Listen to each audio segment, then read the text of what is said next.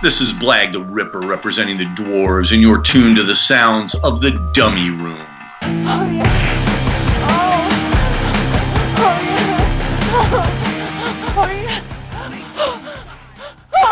This is the big time, girlie. This is rock and roll. D-U-M-M-Y-R-O-O-M. D-U-M-M-Y-R-O-O-M. Hey, bud. Let's party. This is the happiest day of my life. Hey, pizza! You're immature. You can't do a single thing by yourself. You're a spastic nerve bag all the time. You guys are not that dumb. Hey everybody, you're in the Dummy Room. I'm Jody Have Not, joined as always by... Let's hear it for Nate Demmel. What's up, man? How you doing? Doing pretty good, man. You? I'm doing good. I'm pretty excited. Are you excited? I am. Yeah, man. Things are things are weird right now. Things are all fucked up right now. Who are you kidding? It's been like all weekend. I'm watching TV. I'm kind of nervous about everything, and I think it was Sunday night. I finally it hit me like, oh fuck, we got KJ this week, you know? Yeah. And I don't want to say I forgot about him, but it was sort of the back of my mind. The show was, and it really made my day. I was like, fucking KJ's coming on, so. Life is not terrible. One positive thing in a fucked up week full of just fucked up stuff. It's been a shitstorm, and every day it gets, somebody says something, and it's just dumber than the day before. Yeah, and I don't want to get political. Anyone can figure out who the fuck that is, but yeah, man. But yeah, we got KJ from Chixdiggit, one of my favorite singers, favorite songwriters. I love Chixdiggit. Yeah, this will be our third actual episode about Chixdiggit. We did something like, I think it was a top 11, way long time ago, and then we did Craig from Remingtons from Australia. Craig, he did an album review with us, right? Is that what we did? Yes. I can't keep it all straight, dude. So Craig sent us his top 11 for our top 11. So he was involved with that one. Okay. But just because Craig loves Chixdiggit. So he helped us out on that first one. And then we did one where he came on. It was episode 69. And we talked about Born on the First. Oh, yeah, that's right. Yep. Yeah, Chixdiggit, man. What a great fucking band, Absolutely. Been listening to them since the, mid-90s, and I've never really stopped. I mean, I never stopped either. So much good stuff. Yeah, they have a really reliable discography. There's really nothing that stands out that's like, how certain bands have that record that nobody likes and everybody acknowledges that just sucks. You know what I mean? Like Kiss with the Elder or whatever. Like Screeching Weasel with emo, where most people hate it. Yeah, that's and more then there's apt. a few people that got to be different and say they love it. Right. Yeah, they don't have that. It's just solid all the way through, beginning to end. Yeah, they've got 4 actual albums that are, they're bulletproof. Pretty much. And then they've got that wonderful Safeways EP, and then 2012, which at first, when I first heard that, I think I just wanted songs, But Yeah. I actually listened to that today at work, and so it's sort of just on in my head, and the songs are good, man. Oh yeah. So I kind of in my head, I almost want to split that up, put it in a program, and split that shit up a little bit, just so I, That's how the it hard is. part. People's attention spans. You can't have a 24-minute track because you want to get to the certain, songs within the song. Yeah. And not everyone has time to sit down and listen to 24 minutes all at once, Yeah, well, it's only 24 minutes, but I think the parts within that song are good. Oh, definitely. So, and I'm not a Rush fan, that, but it is kind of cool what they did there. Yeah, that makes sense, especially being Canadian, Rush is kind of it's part of the Canadian code. Yeah, big they time. have to like Rush. But yeah, I'm excited. So it's hey man, cool. before we get into that though, I have 2 things. I want to talk about one thing that I really like to talk about on the show is new music, right? We like getting new music, especially from good bands, you know. We have a pretty good record. Like a lot of times I don't get a lot of shitty stuff. I did in the past, you know, when we first started, I got a lot of bad stuff, which is weird, right?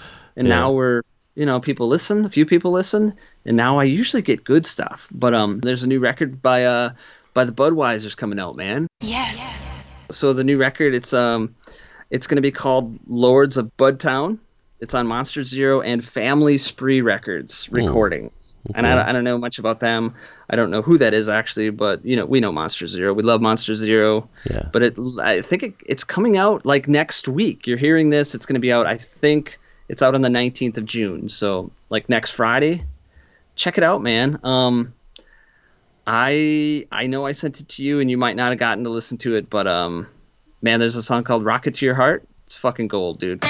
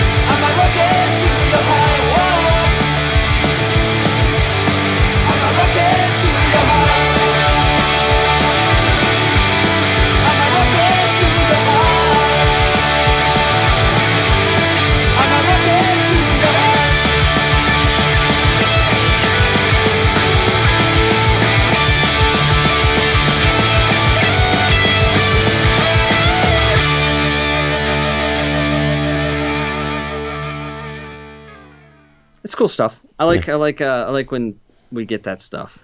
Oh yeah. What hopefully, about that Bob Mould that dropped today, dude? Yeah. What'd you think of that? Yeah. I fucking heard it. I was pretty reluctant, you know. I didn't think it was going to be great. You know, just cuz I haven't really been into his solo stuff so much. Yeah. And fuck, man, he needed something bad to happen in the world to kick him in the butt a little bit, because that song's great. American Crisis. Yeah, he's like channeling some old school Bob.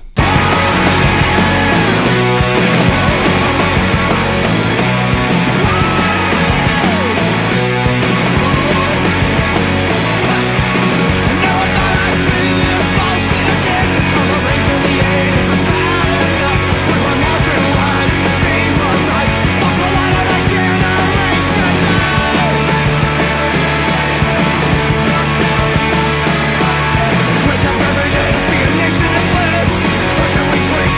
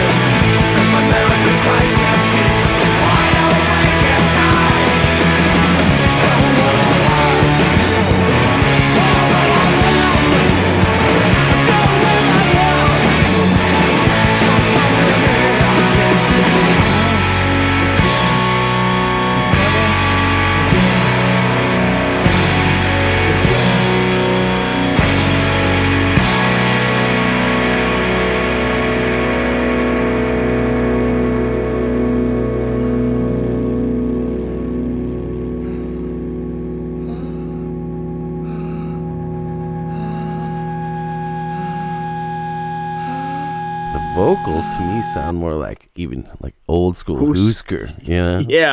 Yeah, exactly. He sounds pissed, dude. Yeah, I like But that it's still, sound. he sounds pissed, but it's still super catchy, and it's got that his kind of pop sensibility, you know? Yeah, I love it, dude. I thought it was great. I like the video a lot too. It was cool. Yeah, I like that kind of weird. I don't even know what you call that. It's almost like cutout stuff. Yeah. And whatever. Yeah, it was cool. I didn't look into it. Is there like, does he have an album coming out? Yeah, or is it's this something like new. It's coming off the new record that's coming out in September, and that's probably just because it got pushed back. It's probably due out already. You know what I mean? Yeah, I'm sure. So he'll probably be hitting me up about coming on, right? Yeah, I mean, sure. Yeah, boy man. could dream, you know. Yeah.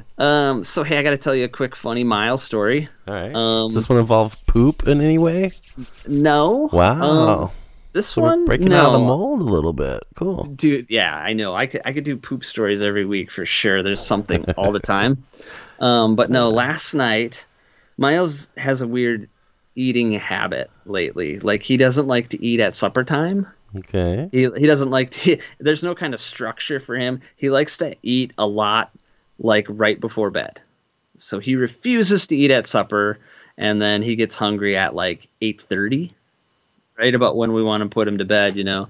So he's usually eating whatever. I mean, he'll eat, you know, whether a sandwich or pudding or cereal or whatever, pancakes.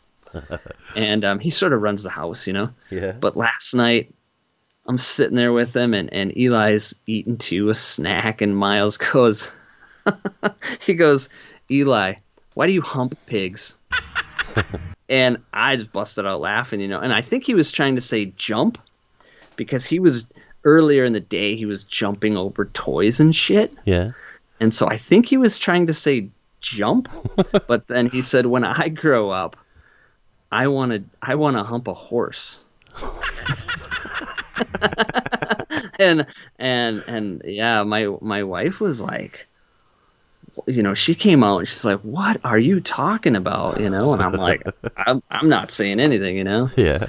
But yeah, dude, it was so hilarious. That guy says the funniest shit sometimes. And I think he's just got the word wrong, you know? Yeah. Let's hope. Yeah. So yeah, there's my weirdo kid Miles. weekly update. All right, dummy room. It's Miles' weekly update.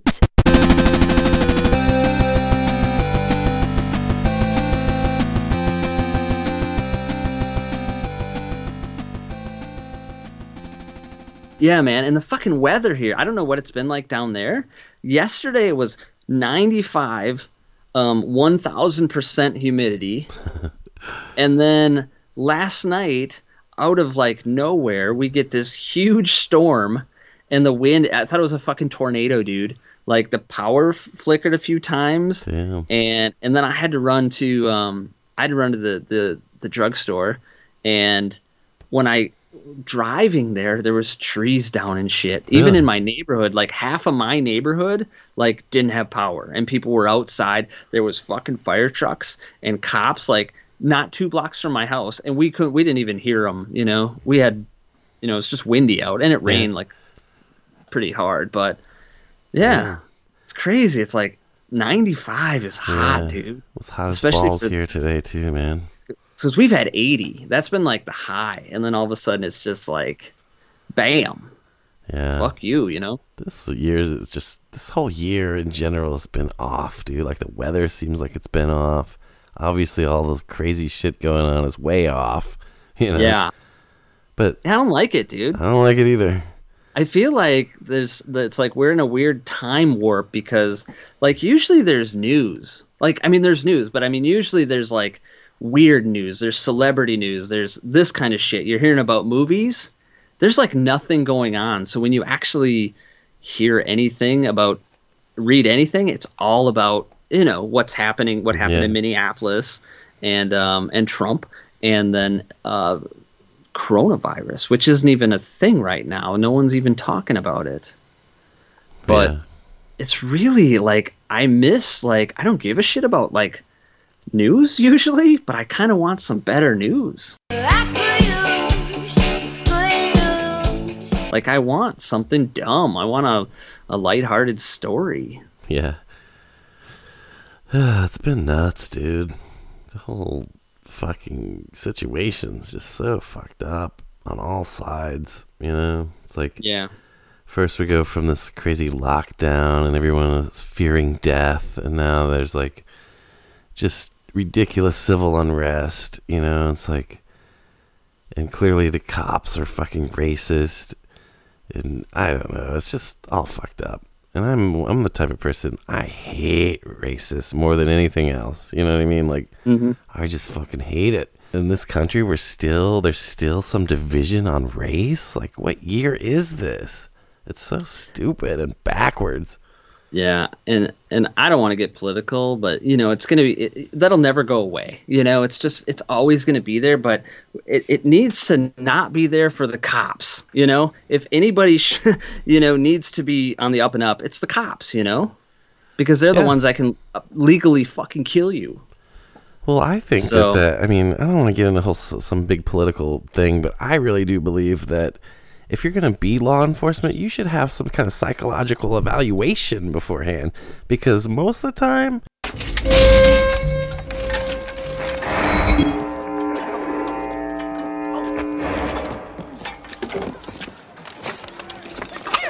I'll beat your head in this goddamn pointer! Jesus Christ, what are they doing this? Can't hear you! Can't hear anything! This one! Give me that! That's it! so it's like, you know, that's all I have to say about that. Totally. That's the right on, man. You said it all.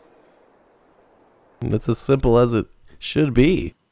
Yeah. So here's what I want to do. I want to talk to KJ right now.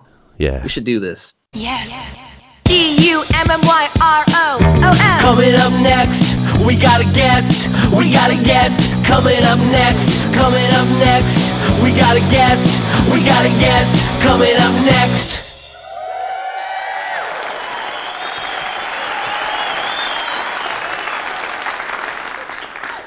All right, we're here with KJ Jansen from Chixdiggit.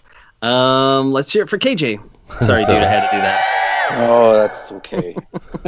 How you doing, man? I'm doing great, thanks. How about you? I'm doing pretty good. Life is sort of a mess right now for everybody, you know? Yeah, I can tell. Like I was wondering if this was going to even happen today, just because I think, you know, your country's, you know, standing up. It's awesome, and it's terrible, but it's like, you know, it's we're just kind of watching, you know. It's yeah. So do you guys? I mean, we I think everyone's forgetting like we've had some really cool guests lately, and they've all kind of started off by talking about coronavirus, and that's sort of forgotten about the last week or so now. But I'm wondering, is that still is Calgary like shut down? Well, Calgary's starting to kind of come back, and I think, you know, it's yeah, I mean, we were shut down up until maybe a week and a bit ago. I think stores are open, restaurants are finally open this week, like limited capacity or whatever. But yeah, it's sort of starting to kind of come back, and it feels a little weird, but you know, there's always going to be people who are ready for it and people who aren't, and I actually don't know where I stand on it right now. You know, we've been hunkered down for, I don't know, like 2.5 months, or I honestly couldn't tell you how long we've been home. Right. And but I have a really good crew to pandemic with, you know, my wife and 2 kids, and everybody surprisingly got along really well the whole time. So yeah, I kind of don't want it to be over in some ways, but I know that, you know, it's also like, you know, at some point it has to, right? Yeah. Yeah. So I had to get that out of the way. So we gotta get back to this this video shoot. So before we started recording, everybody, we were kind of talking about kids, and we left it at KJ and the rest of Chixdiggit, they're all going to get their tubes tied and they're going to film it and continue on. Oh, well, yeah, I was just, like, I think we were going to do a music video of us all getting vasectomies, but actually getting vasectomies. But I don't know if there's a doctor that will do that. You remember the Green Day video? They did a video where they, like, filmed Billy Joe's, like, root canal or something. Okay, yeah. So this is a little bit more, I guess, but I kind of imagine it's like a root canal. Like, I mean, it can't be that much different. Certainly no more pleasant, I would think you could film it. Yeah. Well, we haven't looked into that part, but everybody's ready to kind of, especially our wives, I think, are ready for it to kind of be a thing that happens, not a thing that we joke about or talk about, Right. Like everything else we do. Yeah. So would it be with like a new song, or would it just be like a video to an old song, or would there be music at all, or would you hear the snip and tie? What's going on? Well, sometimes you hear a sound and maybe that sound might trigger a melody in your head and then a song comes out of it, and maybe we write the song.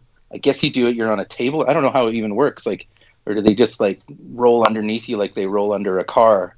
I don't know how it works, but I'm not sure. But maybe the song gets written while the process is happening. Nice. But yeah, some of our songs are pretty simple, so wouldn't be unheard of to write an entire Chixdiggit song while something like that is happening. Totally. Yeah. You could like sample the snip sound and use it as a snare. Actually, that's not a bad idea. Some new Chixdiggit fucking EDM song. That's a good idea. Actually, our first record, we had to like trigger the drums because Jason was hitting them kind of different every time he hit. Yeah. So maybe it'll be kind of like that where we add that snip sound. Oh, I like that idea, actually. I'm writing all this down just so you guys know. Cool. So I'm wondering, I'm thinking that maybe as I assume Kathy would be taping yours, like you would be like lip syncing the song and she could pan up and down and that might the way I imagine it that we get 3 vasectomy doctors in a room, and then because one of the guys is not ready for I think even having kids, so maybe he will get him to film, but yeah, he'll be the doctor.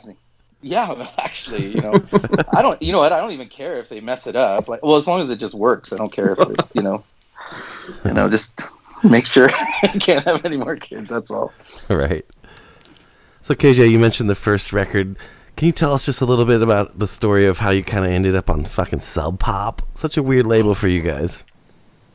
Well, I mean, we're a weird band, actually. Like, if you think about it, like, and so maybe, and I don't know if it's a weird label. If you look at the Fastbacks, who are one of my favorite bands of all time, like, and the Fastbacks were one of the reasons why we wanted to be there, because we were fans long before we were on Sub Pop, and but yeah, it was a weird thing, and it just kind of happened, and it was the 90s, and like we were getting business cards from like Geffen and Universal and all these fucking major labels and stuff, and it was.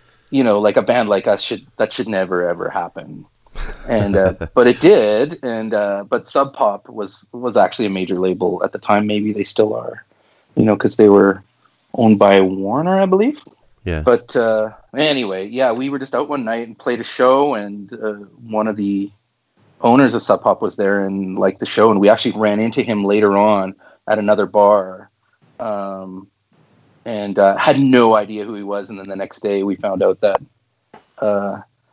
Bruce from Sub Pop enjoyed the show, so that's kind of where it got started. But we had a manager at the time who was also the manager of the Super Suckers, who were on Sub Pop, and who are also our friends. And he got an offer from Fat Records, but didn't tell us.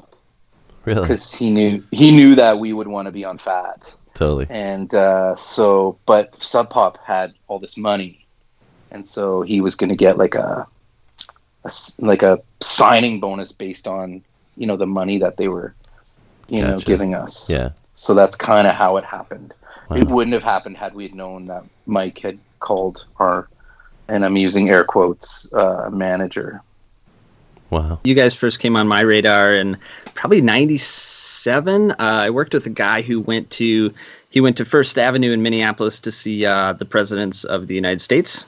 Oh yeah. And you guys were opening. That was my favorite tour we ever did. That must have been your first big tour, right? We've done little spurts of big tours, but that one was like, we had played with them, I don't know, 8 months earlier in Seattle. And I remember because we played with the Fastbacks and the Presidents of the United States, and we'd never heard of them. And Neil Patrick Harris, who was Doogie Howser at the time. Barney Stinson. I don't know who that is. Is that? It's some other show he did later. That's really good. Oh, okay. But yeah, so he was actually moshing to the Presidents of the United States, and we were like, fuck. Get it, Doogie. And yeah, so we're like, wow, that's crazy that like an actual famous person would be like dancing to them. But they were great. And it was at the Crocodile in Seattle. It was a small place. Mm-hmm. And it was actually recorded live. And our set was recorded live too, and it's somewhere. But that's just an aside. Anyway, so like 6 months later, the singer called, or it was like not that long later, and he said, "Hey, you guys want to go on tour?"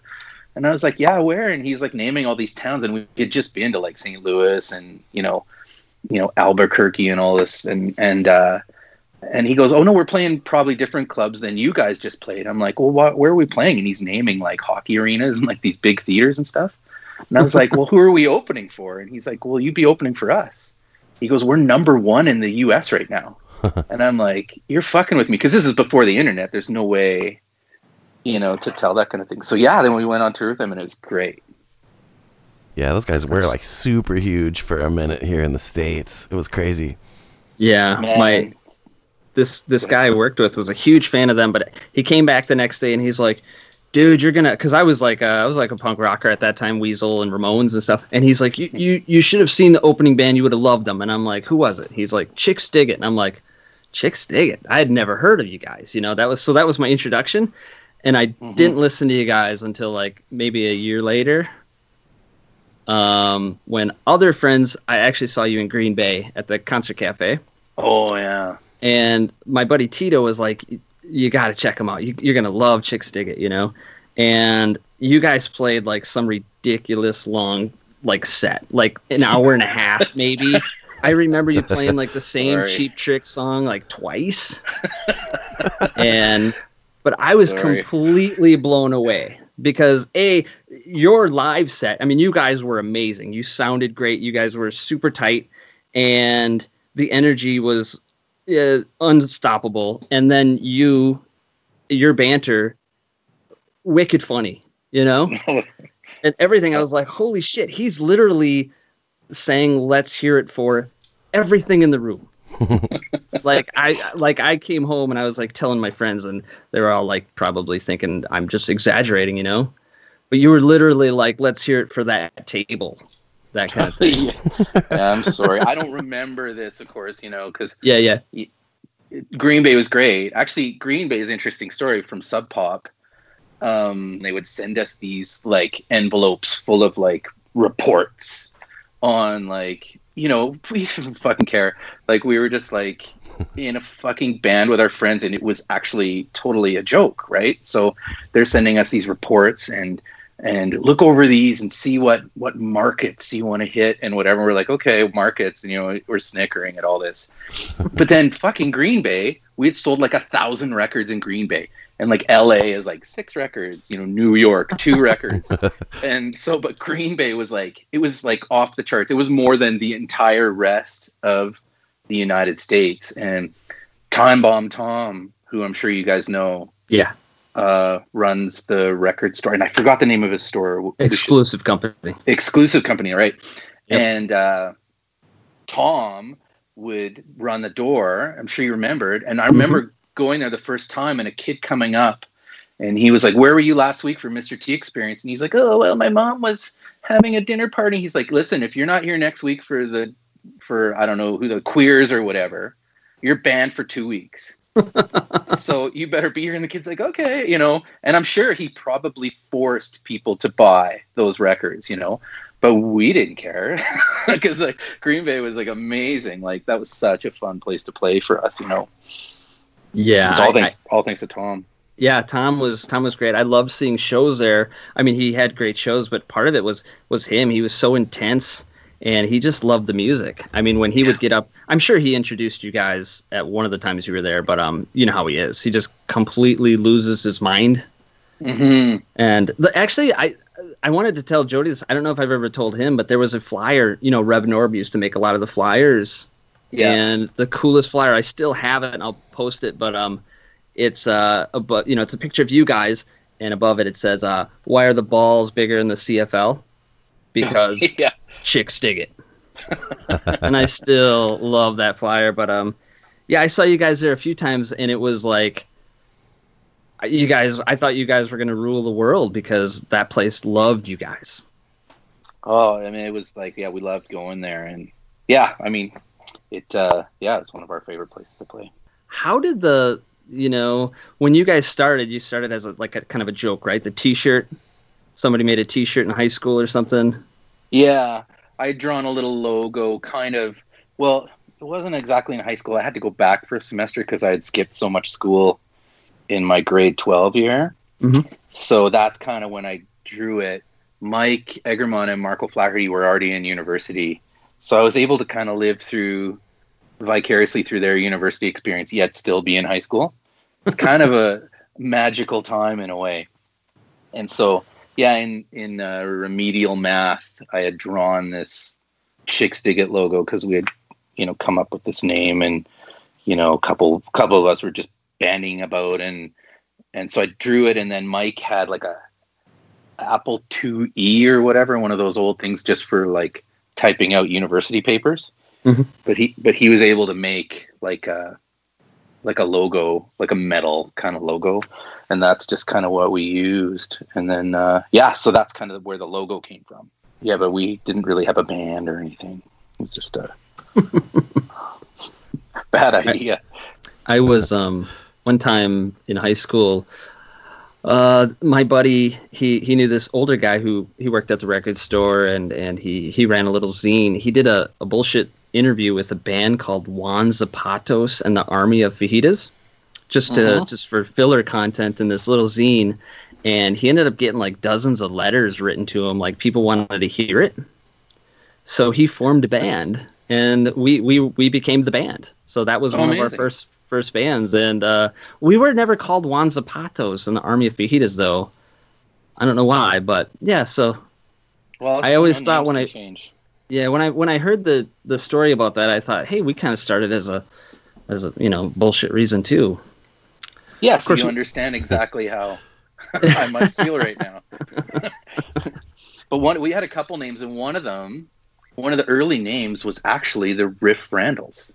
And I have it in a book written down. So just to prove to Kathy that, she fucking stole it from you. Yeah. Yeah.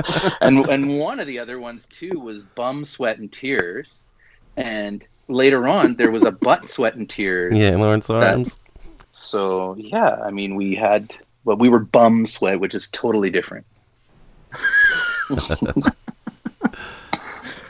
That's great. That's So speaking of the Riff Randalls, I always wanted, because I knew you guys got married a long time ago, but I think they were still around when you got married. But I always wanted a Chixdiggit Riff Randalls split. Well, Kathy's like, everywhere we go to play, people are like, when are the Riff Randalls gonna play? It's so funny and I tell Kathy, she's like, oh no, that didn't happen. They don't really, nobody wants to hear us. And I'm like, no, honestly, like people ask. Oh, yeah. And so I think it's, I love the Riff Randalls, and I would love, for that to happen. But maybe you would have better luck convincing her, because she's not listened to anything I have to say. We did do a honeymoon tour together of Europe after we got married. That's cool. And that was like, another one of my favorite tours, because it was just like the last time before kids where we just like basically drank our faces off and had a driver, so it was like we could just there was no responsibilities, and it was all we had to do was play a show. Yeah. So that was, kind of a magical time in our relationship. It's cool. Yeah, I mean, you can tell her that they should do something again, but When You Go is like one of the greatest songs ever written. Totally.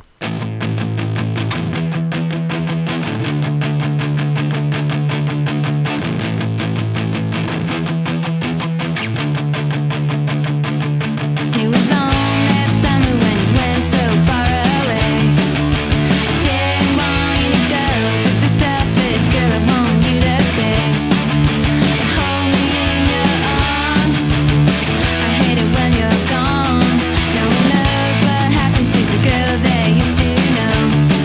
I'm falling more and more. Don't worry, 'cause nobody really knows that I'm lying on the floor. It just made it hurt more. I don't mind when you go, baby. Just don't leave me, just don't. I don't mind when you go, baby. Just don't leave me, just don't leave me too long. Never felt like this, don't know what's going on. I'm feeling so alone. People wonder why they never see you at all.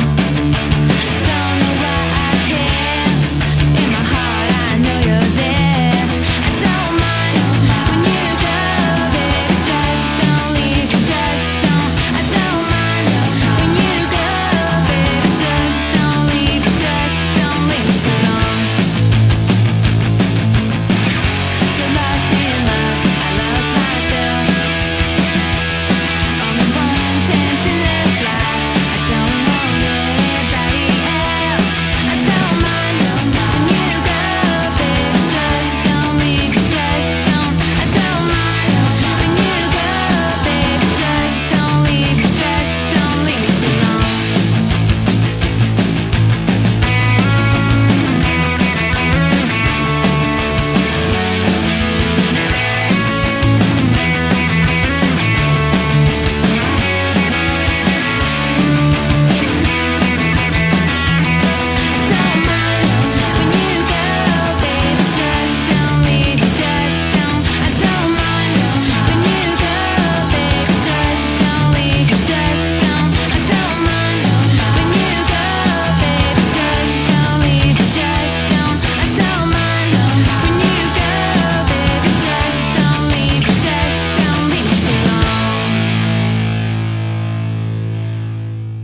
Yeah, I think that one's about me. I always wondered that. Is it I about don't know you? if it is. I shouldn't say that, but there was a few songs where I was like, "Oh, I better pull up my socks." New Riff Randall's records out. I better see what I'm doing wrong. Yeah. So I gotta tell you, we did an early episode that was kind of a I think it was like a top 11 Chixdiggit. I don't remember exactly, but we talked about having you on so that we could ask you what some of these songs were about. Okay. I feel like I learned a little bit about weird Canadian culture through you. Okay. I can tell you, like, I learned what CGIT was. Canadian Right. Girls in Training. Yeah. I learned what a peeler was. I had never heard that before.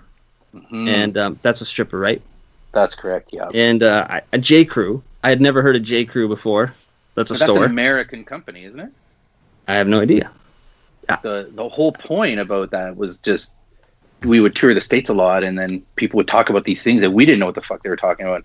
J. Crew and LL Bean were a couple of those things where you're like, we would kind of look sideways at each other, like, what are they fucking talking about? But we met somebody who was in an ad for, it might have been the Gap.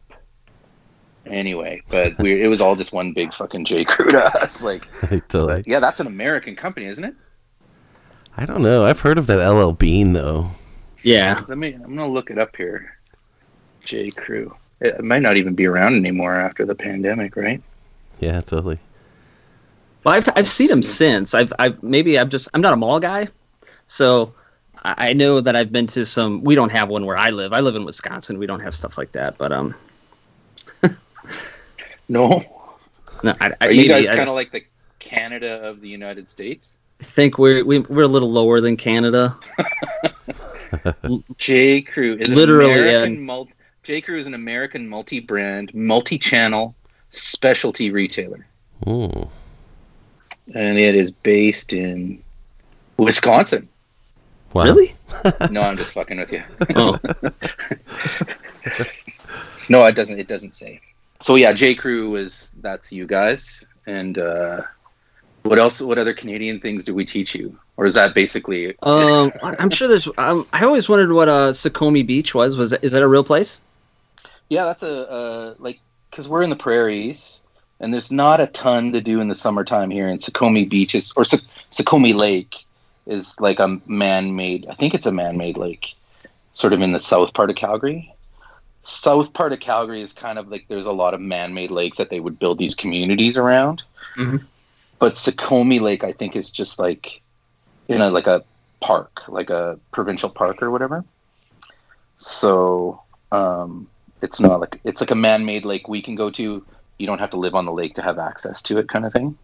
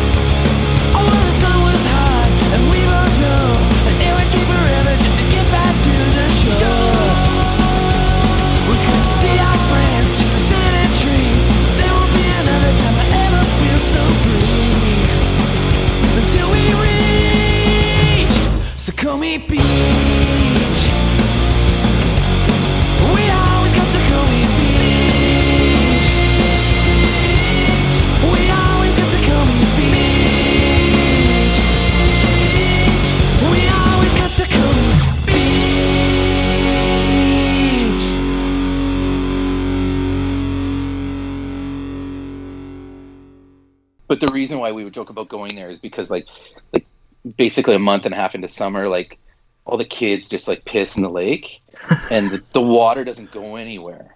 And so they have to close it down to like drain the child urine out of it. And then they can, I don't know, it fills back up again and then they can swim in it again. Wow. But people would get all these like crazy, like, crotch things from swimming in Sukhumi Lake.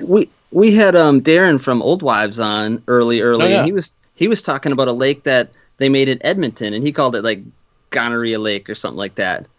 But but that was in Edmonton, I'm pretty sure. Yeah, well, there's gonorrhea all over the world now. It's like you can get it in Edmonton, you can get it in Calgary. They may have just gotten it in Green Bay, and I don't know, but yeah, I think it's like kind of a phenomenon up here because not gonorrhea per se, but just the man-made lake. You guys don't have a lot of man-made lakes? We have some. So I live near Minnesota, so there's like lakes everywhere here. Yeah. So. Yeah, exactly. And you live in Minnesota, and one of you guys lives in St. Louis or something, right? Yeah, I live in St. Louis, in the suburbs. I'm in Wisconsin, but literally, like right now, I'm 2 minutes from Minnesota. So we're over there quite a bit. Oh, okay. But yeah, so you guys have more water, and it's a little bit more humid where you guys are. Oh yeah. Where we are, it's kind of like dry and like you can't leave a piece of bread out on the counter for too long. It turns to like, toast, crouton? I guess. Yeah, or crouton. Yeah, there you go. Did you really have a Mazda 323? Well,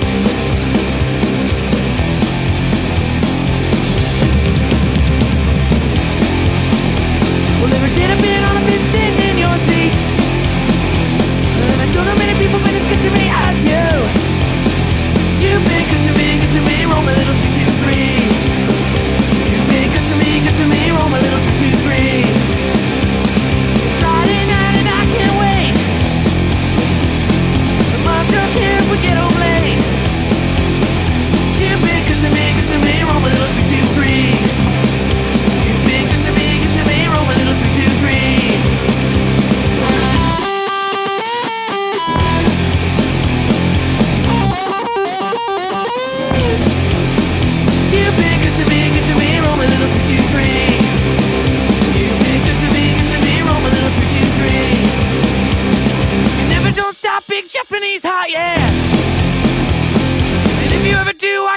get parts, yeah.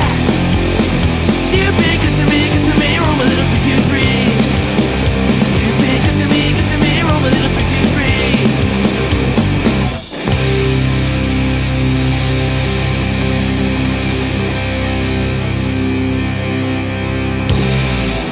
That was my mom's car that she gave. Well, I bought off her, and so that was kind of my first car. Yeah. And same here, man. Oh, really? Yeah, that's why I was like 323, and I actually had that car when I first heard that. So. Well, I'm interested to know if you had a 2-door or a 4-door. I had the 4-door. Amazing. Yeah. Me too. The 4-door is not that common. Mine was no. I had a girlfriend in high school. She had a hatchback. You know, the 2-door hatchback. Okay. And I don't know. I got mine later on, but mine was an '86, and it was like a light Mine blue. Was too.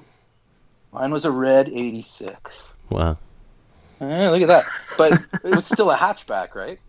No, it had a regular trunk. 4-door was a trunk. Oh, really? Because mine had like a kind of thing, that glass thing that kind of came up. I don't know. Maybe there's like a sedan version.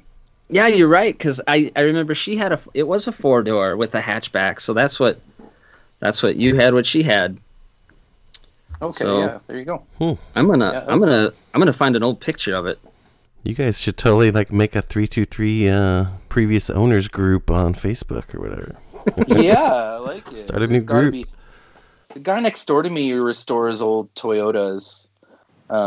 Maybe he's got some ideas about that. But that car was great. And at the time, there was all these, like, garage rock was kind of big. And all these guys are singing about muscle cars and whatever. And I was like, yeah, but what about my car? It's, like, red and it doesn't go very fast. But, you know, it has a tape deck that works. And, you know, we have, or maybe it just had a radio. But no, I had a tape deck. I had a tape deck. Yeah. So it's just, like, sort of like, you know, you can sing about, you know, tiny little Japanese cars too. You don't just have to sing about the SS 396. Yeah. Whatever, I don't know. Right. So KJ, what's up with Christine from I Remember You? Is that a true story? Her name's not Christine. Okay. And she did have surgery on her spleen. So I had to find a name that rhymed with spleen. Gotcha.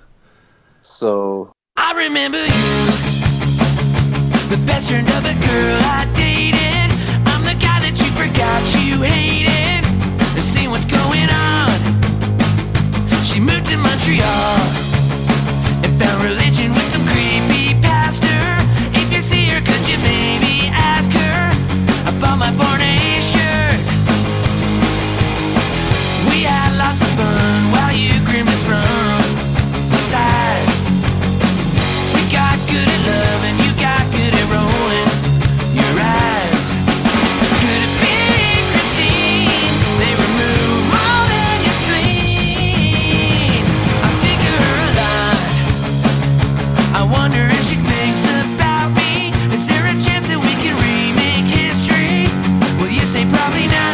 Well, that's not too surprising. You thought I knocked her up, but it ain't just me that's bad at swimming. You got a lot of stuff to lose by winning, so you don't even try. We had lots of fun while you grimaced from the sides. We got good at love, you got good at rolling your eyes. Could it be Christine? They removed more than your spleen.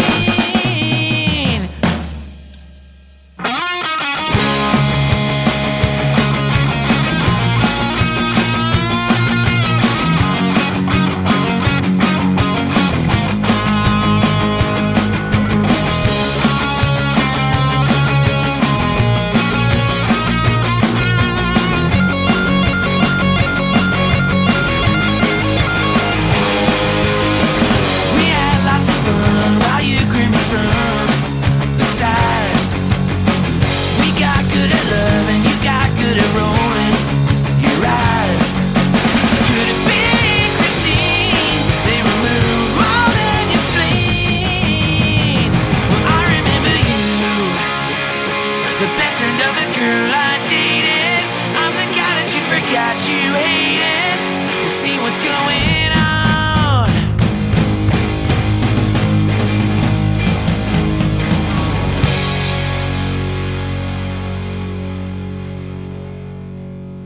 Did you ever get that Varney shirt? No, that was sort of an amalgamation of another story where, anyway, I had a Vornay shirt and then I didn't have a Vornay shirt. So the creepy pastor part, is that true? That's another always true. Story. Yeah. It is true. Yeah, it's all true. Let's just get this out of the way. Everything I've ever sung about is true. That's cool. Everything was written about stuff like we experienced. Like it was the four of us and we just hung out together all the time, and we're all kind of like jackass kids that would like fucked with people and drank a lot. And so that's kind of where like everything was, kind of, I never even thought that you could write about Twin Peaks, to be honest with you, or anything else. That I just thought you had to write about the stuff that you experienced. But yeah, maybe I'm going to start doing that because, as you guys know, being a dad, you don't get out a lot. Right. So I was always kind of curious how you ended up having Kepi play with you guys for a while. How'd that all come about? So cool. Well, we did a lot of touring with them. Like we did a tour with the Muffs and the Ghoulies. We did a couple tours just with the Ghoulies, and we met the Ghoulies the first time we ever played in the States. They came to a show in Sacramento. Actually, I found a picture the other day where you can see the Ghoulies on the side of the stage the night we met them. And cool. Yeah, like I was way more mouthier to the crowd. Like I would kind of pick people out of the crowd and, just like, try and get them, into the show or whatever. But sometimes that would backfire and they would want to kick my ass after the show. It's pretty common for somebody to want to kick my ass after the show. And so when Kepi came up, like he and Roach, they looked tough as shit. And I was like, oh, fuck, here we go. And then Kepi's voice comes out of this, because he's got the big leather jacket on, the matching. There's a bunch of them with leather jackets on. Anyway, but yeah, we just became friends that night. And I don't think the Ghoulies were on lookout yet or anything. They weren't really touring. But yeah, we were friends. And then, I went back to school like kind of in the early 2000s, and I was kind of, not really into being in a band anymore. And Kepi was just like, hey, you got to play shows. You got to do this. You got to do that. And he's the guy that's kind of kept us going. So we wouldn't have done Pink Razors, I think, if we hadn't have been egged on by Kepi, I think. Wow. Yeah. So he's been a friend for like, I think since 94 or 95. That's cool. I always thought he was. Have you had him on yet? We haven't had Kepi on. I think we asked him a while back, but I think he was just really busy or something. Wasn't that the deal, Nate? Yeah, we asked him for a Halloween show, so that's kind of his time of year. So he might have just been too busy. He's just so smart and so like kind, and he just has crazy stories, like yeah, he's like been a good friend forever. Yeah. Put in a good word for us. There you go. Okay, yeah. Well, yeah. I think he's into doing it. I think he was ready to go on tour, and then a pandemic happened, right? So yeah, so he might have a little bit of time. Yeah. I saw him I guess last year was the last time I saw him, but he was doing the Kepi Rights thing, and it totally ruled. It was fucking great. It's the best show I've been to in a while. Yeah, we were doing a thing where it'd be like he would play bass, and then we would switch it around. And then we'd put on brown shirts and we'd be Kepi and the Chocolate Spoons. And so we would be both the backing band and then in Chixdiggit as well. So it was basically two bands for the, traveling price of one. And it was super fun. Yeah, that's great. I never heard of you guys doing that. How long ago was that? We did it in Europe a couple times, mostly in Europe, That's cool. Not in the States. It's too tough for us to get down to the States, work permit wise. If I go in illegally and I get caught, which, will eventually happen, then I can't go to Disneyland with the kids anymore or whatever. And I'm not really into risking that, Yeah, totally. So, but I think at this point, we have to join an American union and pay them a percentage of everything we make up here. Every show we make. Damn. Plus we have to pay for work permits. So plus I owe back dues to the 90s for being in that union. So I think it's like a $10,000 US bill we would have to pay now just to get a work permit for 6 months. And like, we can't do it, you know? Yeah. So, sucks, man. But it's a total racket. This American Federation of Musicians is just like, you know, like we'll play a show here and we'll get a bill from them saying, oh, you owe us, you know, $80 for the show you just played in Canada. That's insane. You know? Yeah. So it's just like, okay, well, how can they bad for business? Yeah. So we can take that $10,000 and go to Australia, go to Europe like 3 times. You know, like, I mean, it's totally. like, you know, and but we miss playing in the United States, and you know, we love it down there, but it's just we can't afford to sneak in, and we can't afford to pay $10,000 for like 3 shows. You know. Yeah. That's crazy. So, That is crazy. What if you just came down and played the shows for free and just sold merch? Was that like a workaround? we've tried that one. We've been turned back for that one. Oh, we tried shit. that. And Damn. yeah, it's just then they'll consider it promotion. You're promoting your Yeah, band or whatever. totally. So it's just like fuck. So let's just go to Italy. Yeah. Let's go to, you know, you guys. I know I've talked about Punk Rock Raduno. Oh yeah. I mean, like we were at the first one. Yeah, didn't you like play some engagement party or something? I think that's what We Franz was played telling a us. wedding. Yeah. We played a wedding in a castle. That's crazy. And we had to like sneak in, like it was like a Tintin like a Tintin book, where we were like crawling under these bushes and like sneaking behind, and then they had this like band set up. It was super fun. And then we left the wedding there, got on this like party bus, and then went to go see the Mangies play. Sweet. You know, it was like perfect. That's so cool. Yeah, if you guys don't go to that, you're missing out. I would love to Punk go rock. to that. Yeah. Unfortunately, But you guys- know, with kids and all that and mortgage and all that crap, it's kind of it's a hefty bill for me right now. Especially, Yeah, absolutely. I haven't worked in like 3 months because of the lockdown shit. Oh man, what do you guys ever talk about what you guys do for a living, or is that like secret or what? People kind of know. I work in a bar, so I've been out since March 14th was my last deal. Oh shit. But most of the bars around here are starting to open up, but they're still at like, you know, limited capacity, and it has to be outside, and all the tables are 6 feet apart, so they don't really need me. You know what I mean? So in a couple of weeks, I'm hoping to go back to work finally. But it's getting better, you know, other than all the civil unrest bullshit that is going on, you know. It's like one thing after another down here in the good old U.S. of A. We try not to be too political here, but yeah, this place is totally fucked. Yeah, it's you know, it's tough to watch. I mean, the pandemic happened here in our government. It was actually kind of awesome. And where I live, they hate the Prime Minister of Canada.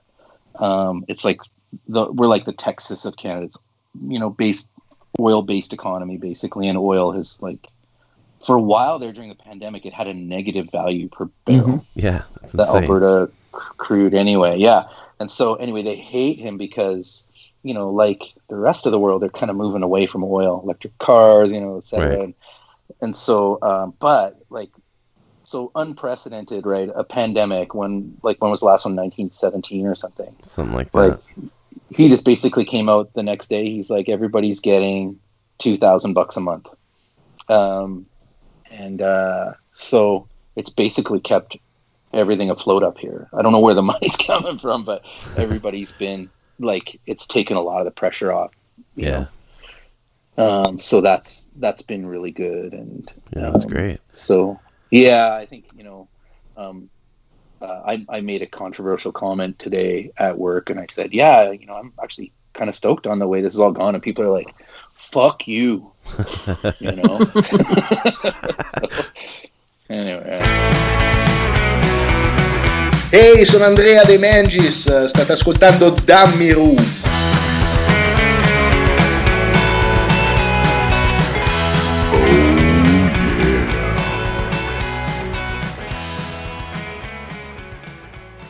It's crazy, though, not to go too far into this, but don't you guys find it kind of strange that as long as the government offers people money and they have the food and power and internet they need, we could go into full-blown socialism just like that, you know what I mean? And no one will say a word. They love it. But well, Canada is a semi-socialist country. Yeah. I think that we take care of our sick and our the weakest members of society we take care of up here. Yeah, you have free health care in Canada, correct? Yeah, and actually, since Trump got in, there's been a lot of politicians up here. In fact, our premier is like kind of a Trump, style dude, and he's trying to privatize all these things that are like awesome. Healthcare should be free, Totally. and so that's the way we see it up here. But that's socialism, right? And socialism, I think in the United States, from what I understand, socialism's a dirty word. Yeah. And it's not as bad as communism to the Americans, but it's damn near the same thing. It's super close. But I gotta tell you, it's if you look at Scandinavia, those are semi-socialist countries. Canada, and I definitely am not trying to brag or anything, but we're like some of the top countries in the world to live in. Yeah. Because you're taken care of, and it's not like handouts. Like, it's not like we all just sit around with our hands out. Everybody works. It's just that, there's people who can't or people who need help, right? And so, but maybe we are getting too deep into it. But, I got to say, socialism is actually not really a dirty word. I don't know if I'm going to be banned from your country for life for saying that, but No. I think a lot of our listeners are kind of in line with us. Yeah. Oh yeah, I don't want to get on anybody's bad side for anything. So let's just talk about music. Let's talk about strippers and. Yeah. Okay, here's a good segue. I mentioned to somebody earlier today that the good thing that came out of this is terrible. The good thing that came out of this, the race issues and this pandemic is this new Bob Mould song. Have you heard this thing today? No. American Crisis. I don't know. Are you a Bob Mould fan? Well, yeah. I listened to Husker Du. Okay. He's a Husker Du, right?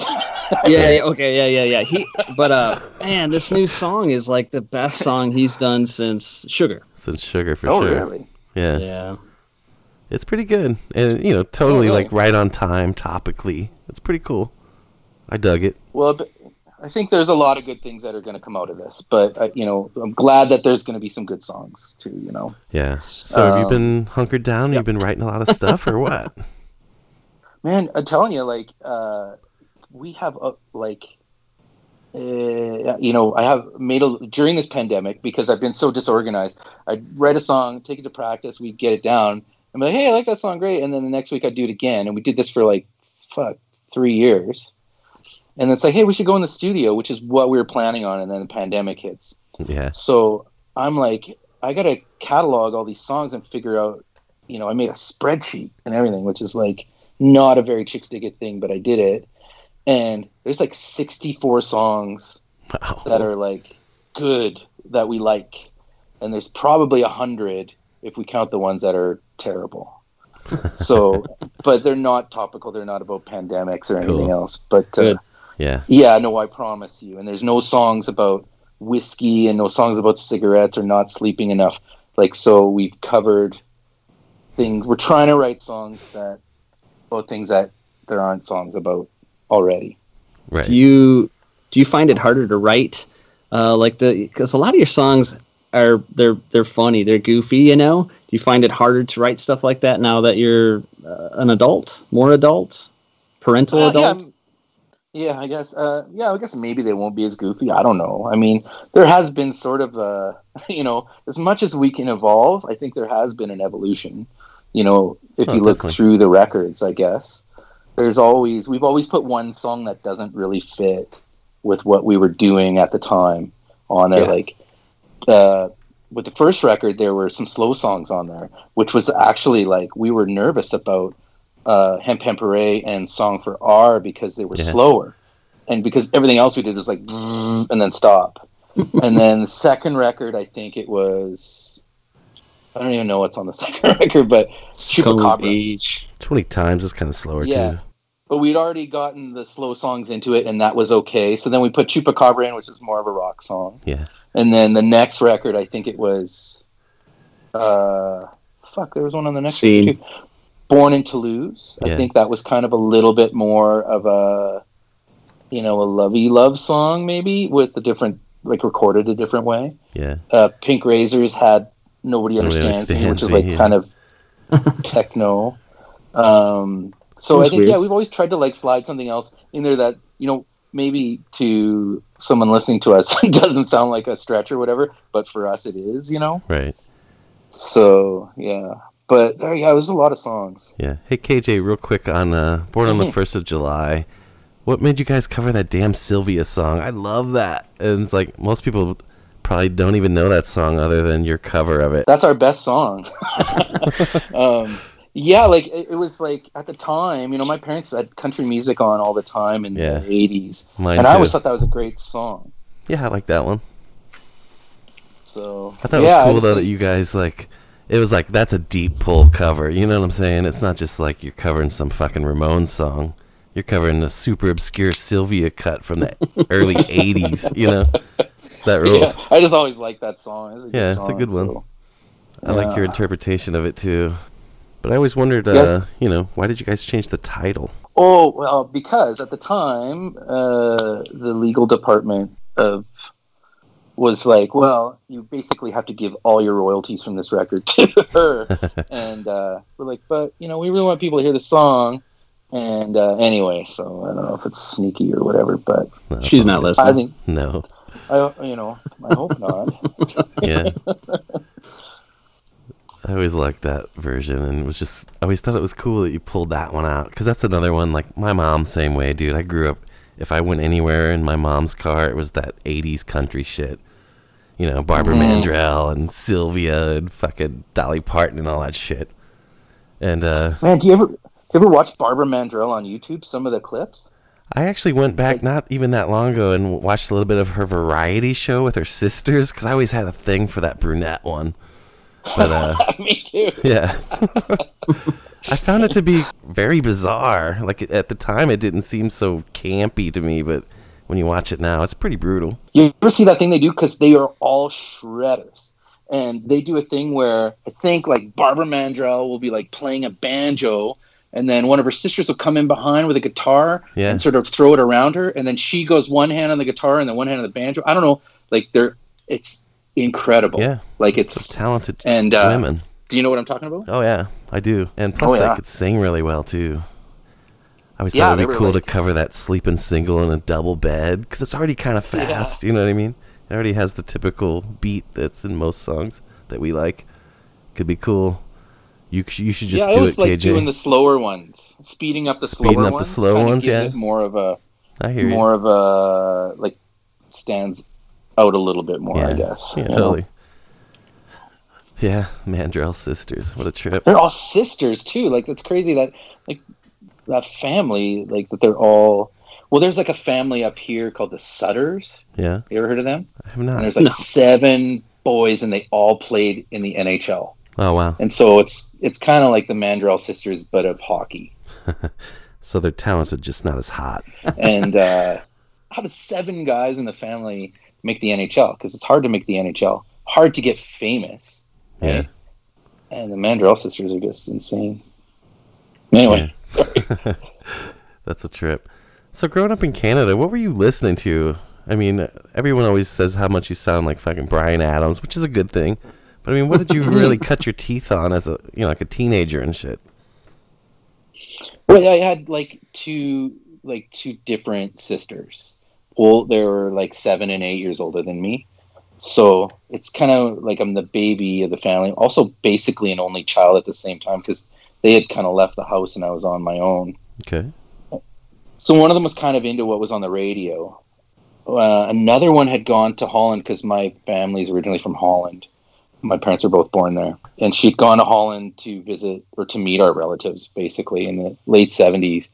And we have a punk cousin, or she's not punk anymore, but she was punk then. Yeah. And basically was getting more into reggae. So gave my sister all her records. So she brought them back, and it was like Sex Pistols, Stranglers. It was like, Lou Reed, just stuff that, was not on the radio. And so I kind of got into that. And then, and there's a Boomtown Rats record that came a little later, that Tonic for the Troops, which is like, I don't know if you've listened to that record. It's great. Mm-hmm. Like, those songs are great. Anthemic guitar solos, like lots of different parts, and it's tons of energy. It's like a great record. The songs are great. And so I think that's kind of what started. But then at the time, there was all these, like, new wave had kind of come up, and was on the radio. And so that kind of, I think it was kind of a combination of those two things. And it's kind of who we are as a band, I guess, because we're not punk at all, like, but we're just suburban kids, I guess. Right. That, or we were. I'm not a kid anymore, but so I think it's just the radio, and then one sister had punk rock records, and that was kind of what was in the house. That's cool. So what age did you pick up the guitar? Well, we wanted to start this band, and I had a drum set because I wanted to play the drums. Okay. And then we had like a little get together, and nobody wanted to sing. So I was like, well, I'll sing, but then singing and playing drums, I don't know, like, some people can make it look cool. Yeah. And I can't make anything look cool, really. So I was like, well, I'll sing, but I don't want to just stand there and sing. Right. So we had a friend who played drums. He played the first couple shows of Chixdiggit. And then, but I had to learn how to play guitar. And basically I had 3 months to learn how to play guitar and sing. And I honestly don't know how that happened, but it was like 3 months. Wow. So that's kind of how it happened. I went from being probably the worst drummer, to being the worst guitar player that Chixdiggit ever had. So, hey, I got a good guitar question. You got your Rickenbacker stolen. Tell us that story.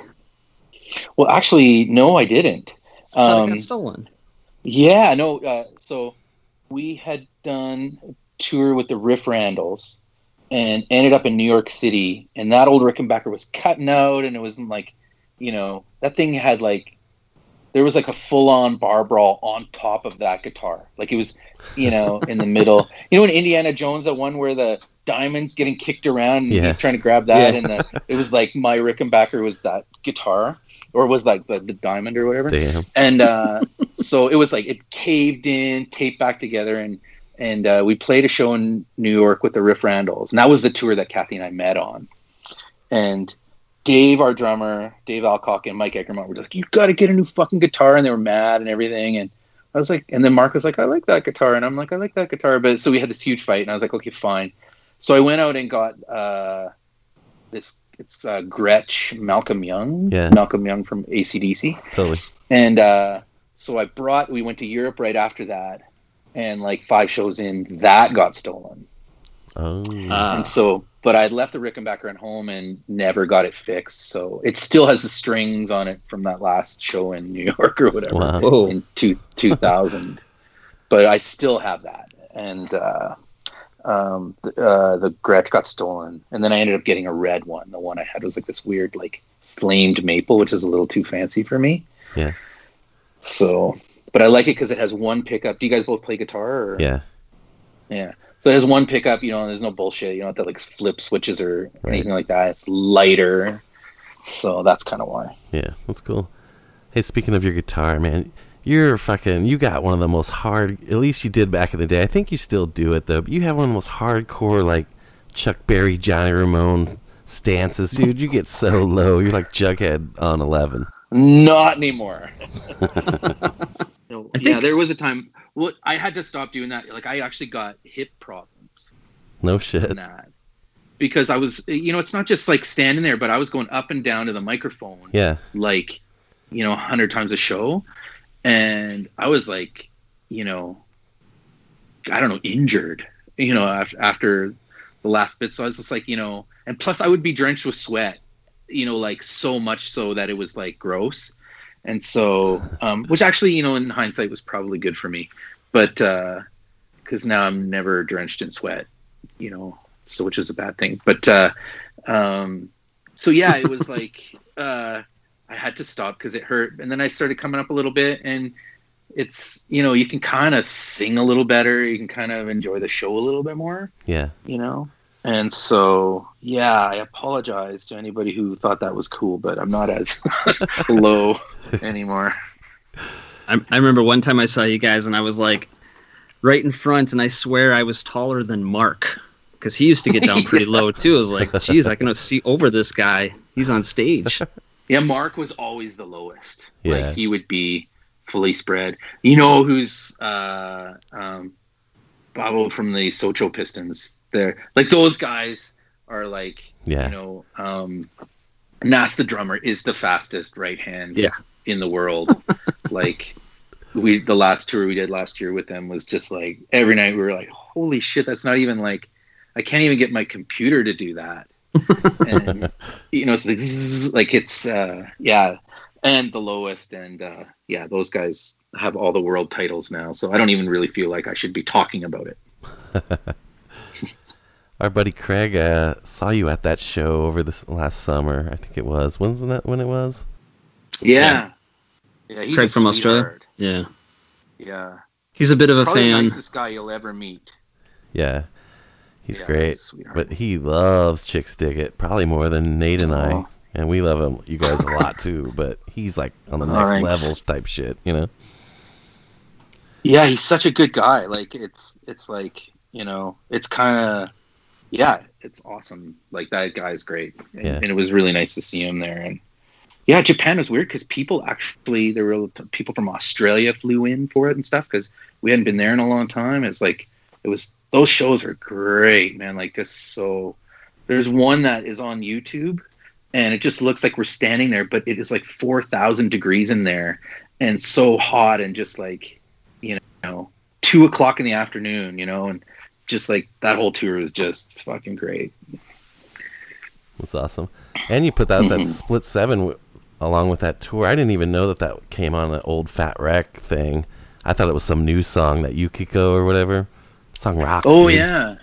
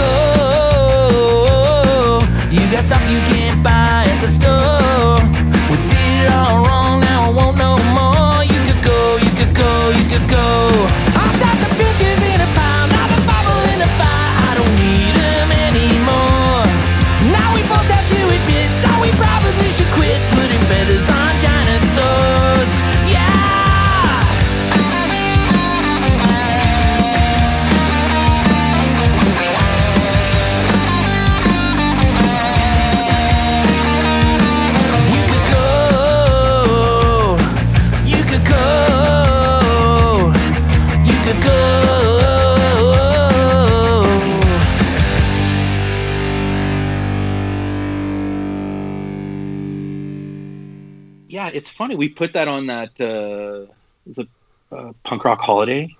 Yeah. I think Someone it's a 10 inch corrected or us because something.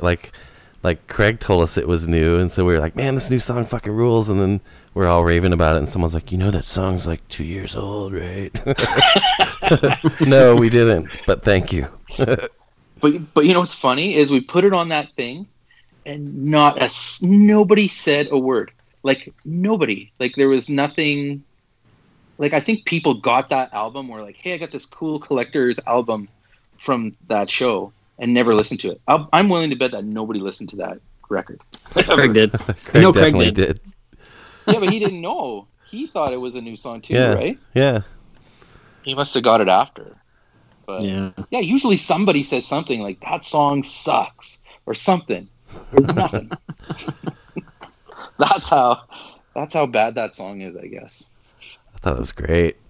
But I definitely did not know that it was on that Fat Wreck holiday thing or whatever.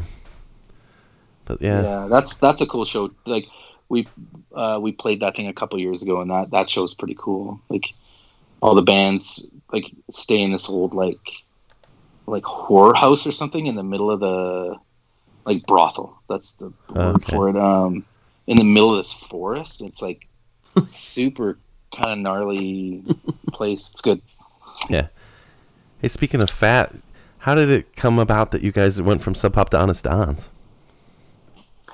Well, Mike, we had waited because it said on the Sub Pop contract if we didn't agree to do another record, we didn't want to do another record, and you could tell that they didn't want to do another record either. But so we had like a party at my parents' house, and we waited till midnight because they had to call us by midnight to say they wanted to do a record. So at like 12:01, we like popped champagne, and next day, we called Mike because we had already talked to Mike, and he'd said, "How come you guys didn't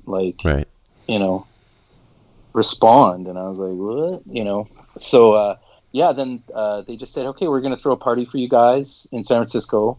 So we booked a little mini tour around it, drove down there, played the show, and it was basically just bands from Fat and the Fat Records people at the show. And then Mike's like, "Yeah, I want to put out your record." So that was that. It was like kind of organic, I guess. Cool.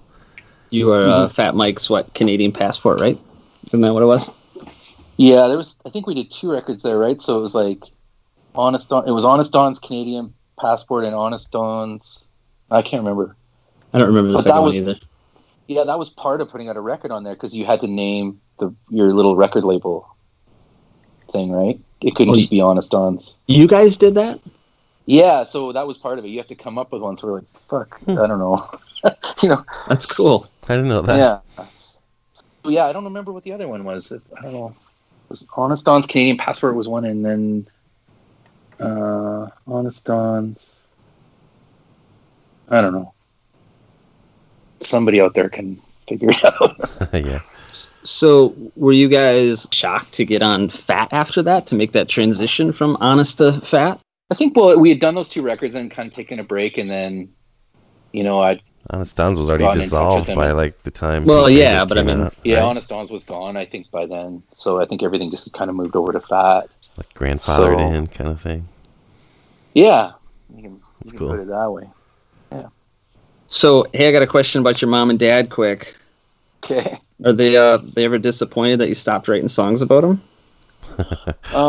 No. And but yeah, like for a while there, when that first record came out, it did all right here, and so like kids were like calling my parents in the middle of the night, like out of the phone book and shit, and they're like, "Fuck, like why couldn't you gone to university like everybody else instead of doing this stupid band shit?" And but yeah, I mean, yeah, I think they were flattered. I don't know if they really truly get what it is that's going on, but with our band or whatever. Yeah. Do you know how many songs you wrote that you talk about your mom in? Actually, don't know.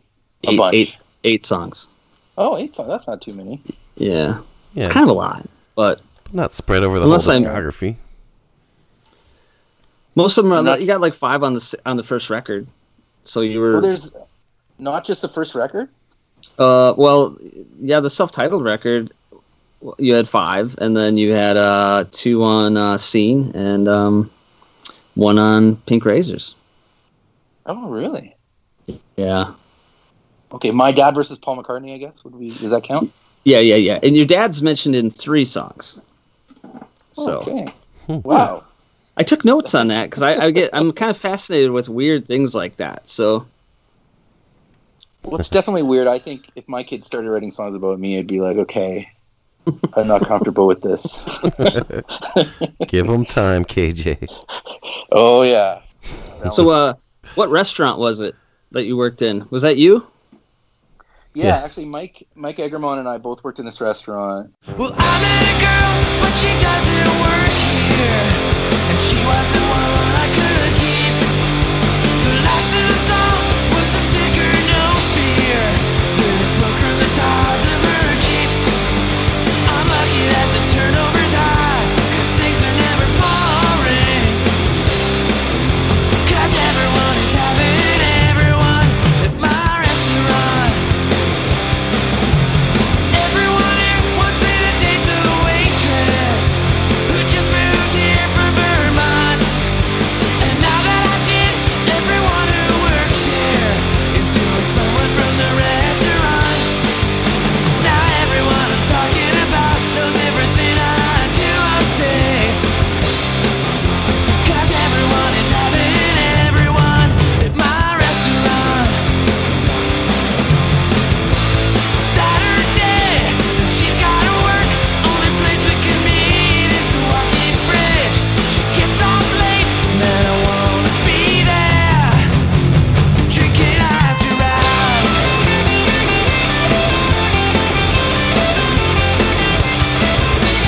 I met a girl, but she doesn't work here.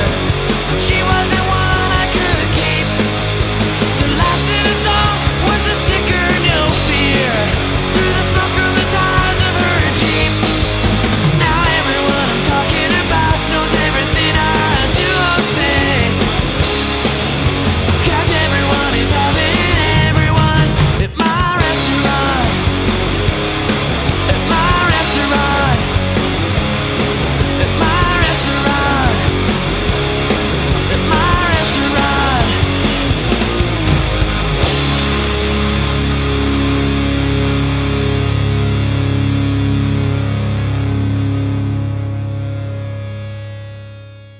And I think it was like we were 15 when we started there, and it was the first restaurant in Calgary that had a patio, which wasn't until like the mid 80s, or I think it was 83. We didn't get a restaurant with a patio. So Wow. that's like a glimpse, I guess, into Calgary a little bit. And so yeah, it was called 4th Street Rose. And what the cool thing about it was when we were like 15, they would let us drink after hours. There was sort of like an upper restaurant part that they would just let us drink beer and hang out and invite our friends. And so it was like really cool that we worked there, mostly because we could get our friends drunk. And so that's kind of where it started. We worked there. I think actually Mike Egermont worked there well into the band going. It was a great restaurant. It was like a fusion kind of cuisine restaurant, probably the first in Calgary that really did that too. So, and it's where like the Calgary Flames would hang out, and famous people. I remember like Barbie Benton sat in my section one time to give you an idea of like wow, the quality of people that were there.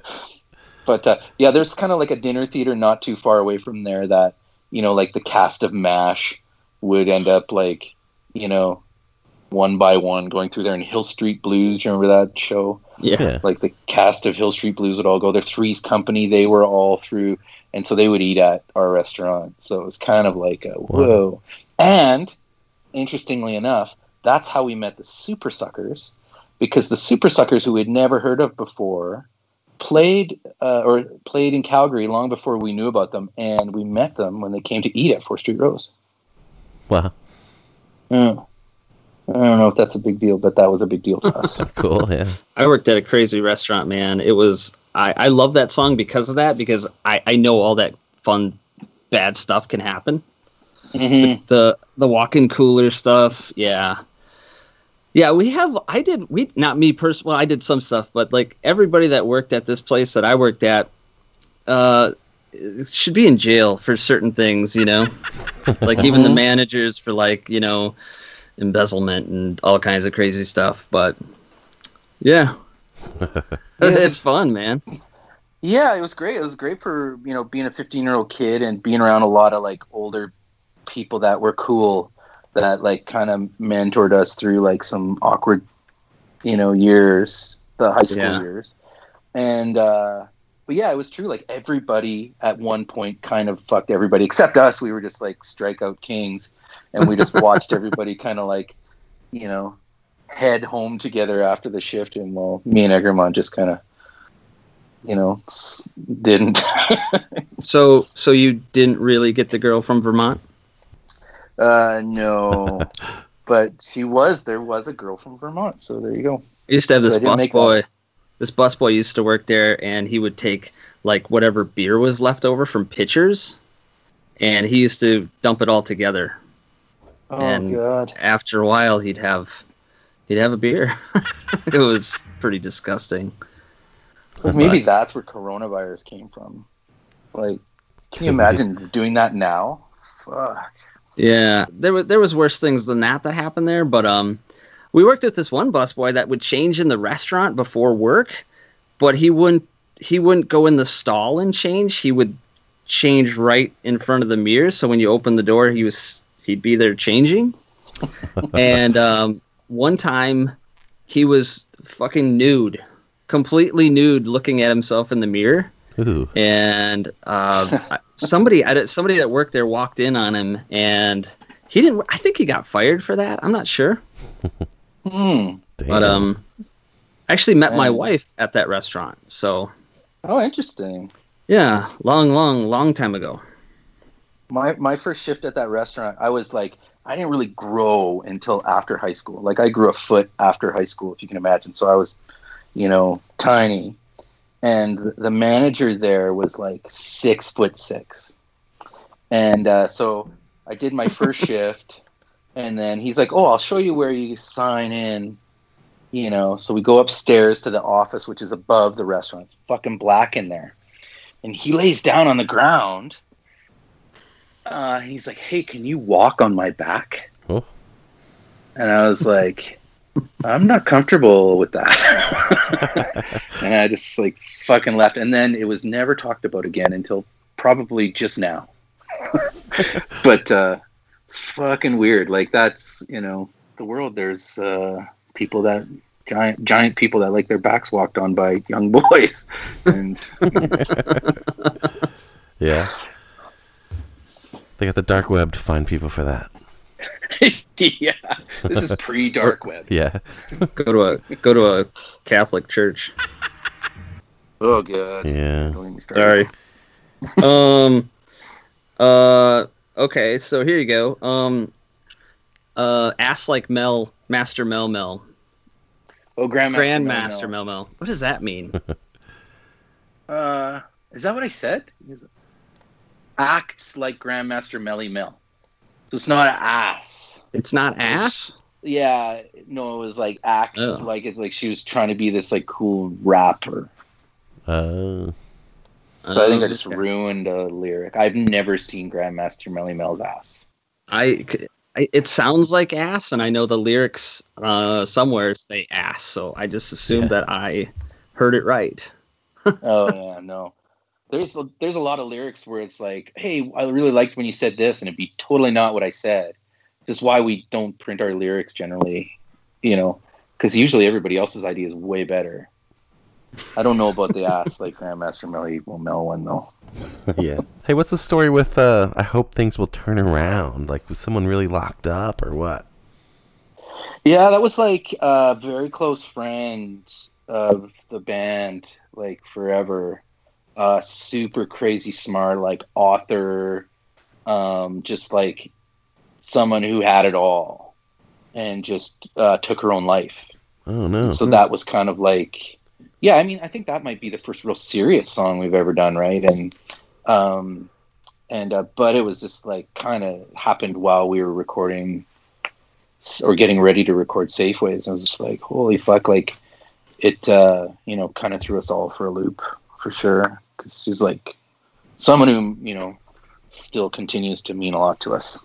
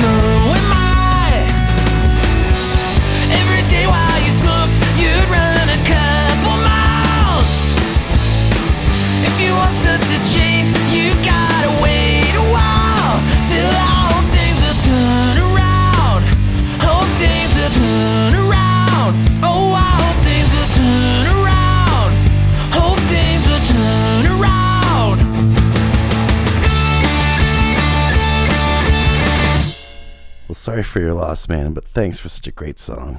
Totally. I love that song, man. That's my favorite on Safeways.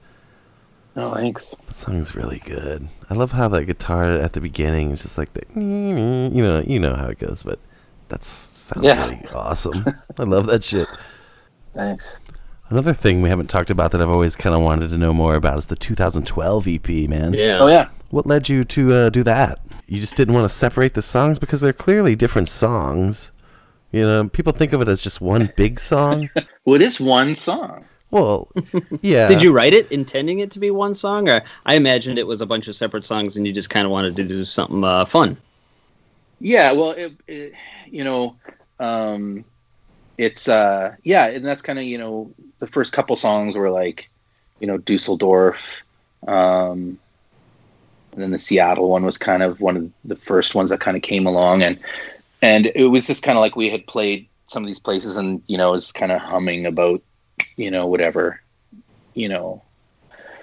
and so those songs kind of came along, and then Mark had kind of said that he didn't want to do it anymore, and so he's my best friend. We basically hung out for, I don't know, 40 years. I don't know, like we've known each other forever. And so I was like, well, why don't we, and he's the guy in the band that's like he's kind of the funniest guy, by far. So he, was worried about like, fuck, how is it going to be fun without him around? Because he's like, he's the guy that walks in and makes everybody feel comfortable and makes everybody laugh. And, but he's like, the quickest person when it comes to like jokes. You say something and he is like, before you finish the sentence, he's already come up. You might have a friend like that who's just like insanely quick. So it's kind of like, fuck, how is touring going to be fun without him there? And we were all talking about it, so we decided to kind of do it as a tribute to him, our last year of touring with him. Yeah. And so it kind of came out of that, and then and what I like about it is that it's one song, and I think it pissed a lot of people off because it's not all chopped up. And nobody can listen, nobody can listen to anything that's longer than 3 minutes, So maybe we'll do a version one day to just like separate them out for all of us OCD freaks.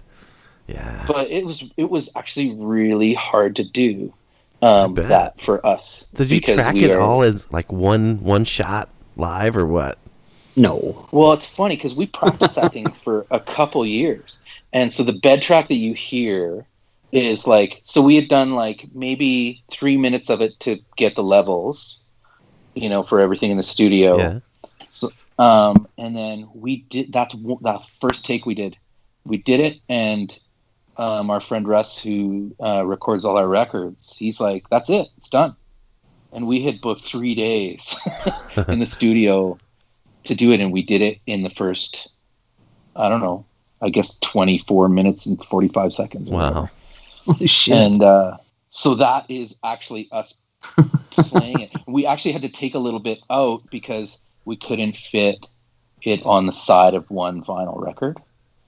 So there's a lot of logistics to go into this one. Yeah. So I know it's a lot of people's least favorite Chixdiggit record, but it's my favorite by far. I think that a lot of people, and it's funny too, like back to, talking about that song that nobody listened to on that compilation.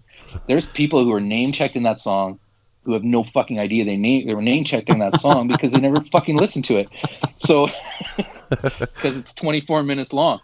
So, but yeah, I think it's, I think it's great. I'm proud of it. And it's one of those things, where you hear about like, well, sometimes when you do something you're proud of, or, those inspirational speakers or whatever, and, like you've got to like it for yourself or whatever, or that hokey stuff. But it's like, I was like, oh, fuck, I love this record and it's great. And it says something, but it's also just like a tour diary, and so it's something nobody else has ever done.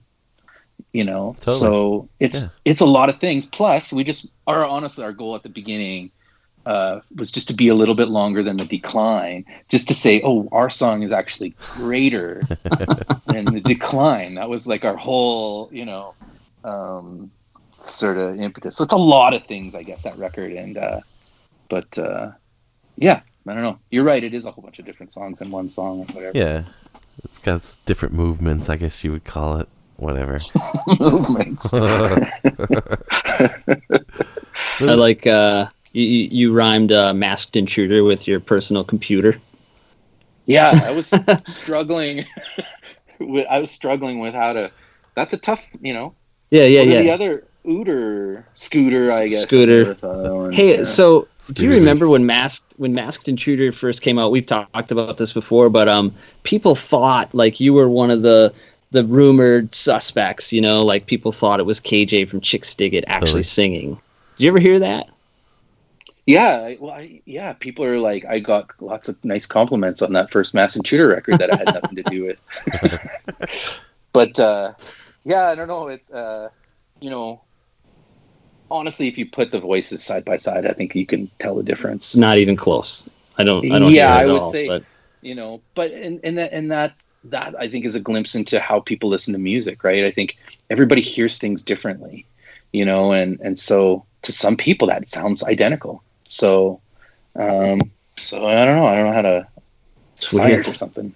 Yeah, but just for the record, we love Masked Intruder and love those guys, but yeah, I think we're two totally different everythings, Oh yeah. So can we go through and talk about some of your favorite songs on each record? Your favorite song, maybe your least favorite? Yeah, well, let's let me do put best my, and worst. Yeah, that'd be cool. Okay, let me bring up I have no idea. It's funny because I don't remember what songs are on which album anymore. So hold on, let me just look on the computer here. I like when we do those things, Nate. Those are cool. Good idea. Who came up with Dolphins Love Kids, that total finger tapping thing or whatever it is, That was out of a situation. That just Mark? Oh, that thing? Yeah, the intro to that record where it's just that long. Just the music part of it. I think it was just like something I hummed or whatever, and then Mark played it. I think that's kind of how it happened, maybe. I don't know. Fuck, that's like 1992. Okay, here we go. So first record, Dolphins of Kids, Great Legs, Where's Your Mom? Henry Rollins is No Fun. I want to have a song for our stock like that. And Temporary 323 Hangers, Man. Toys is coming down, shining. So I have to pick a favorite and a least favorite? Sure. Did you actually just meet? Favorite, you know what I mean? Did you go to Lollapalooza and meet Henry Rollins? No, but I did go to the first Lollapalooza. Okay. And it was Rollins Band. Yeah. And No Jane's fun. Addiction. No fun. Yeah. But it was more just like he was doing these stand-up things that were like super like depressing. Mm. And somebody had put it on tour one time when we were like drinking after a show, and somebody puts on Henry Rollins spoken word. Oh boy. And it's like, fuck, we're just like, we just had a fun show and let's have fun. And then what is this guy going on about? Like, fuck, I just want to go to bed now. Yeah. So it's kind of like about that. Did you ever hear anything from him about that song? Do you know if he's ever even heard it? Well, there's a magazine called Flipside. You remember Flipside? Sure. Yeah. And Al from Flipside was in touch with Henry, and Henry wrote a postcard, and Al gave it to me, and it was really nice. Like, we are Henry Rollins fans, right, like him, but he was just bumming us out that night, to be honest. Like, I could see that. Okay, favorite song on that one. Okay, I'm gonna say Jerry Cheevers. That's a great one. And Song for R.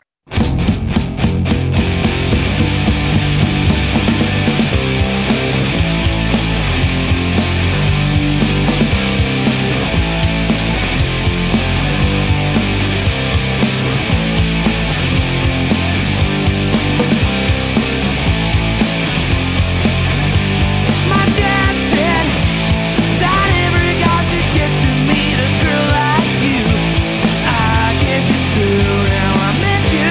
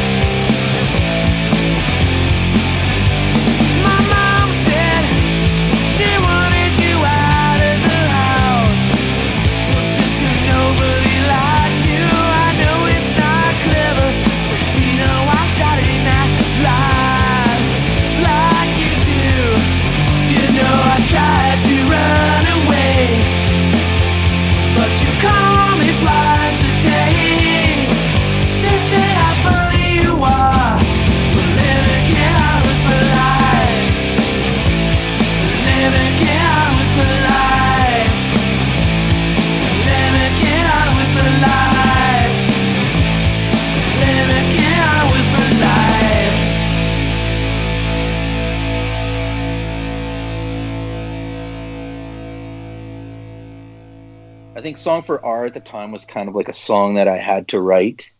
It was like just things going on. It was kind of a heady time for the band because we were getting courted by major labels and stuff. Right. And, you know, at the time, like, I'm a funny looking dude, and there was, you know, I was getting attention from girls that I should not have been getting attention from. And so it was kind of like that. It was kind of, so I'd say Song for R or Jerry Cheers. Right on. Okay, second record is Born on the 1st of July. So I got a really stupid question for you. What is R then? Song for R? So, well, it was a girl I was dating at the time, and she had a name that began with R, and she's like, "You can just call me R." So, second record, Getting There, Margot's Red Rose, Call Me Beach, Supercar, Quit Your Job. I don't know. Fuck. Brunette Summer all day long.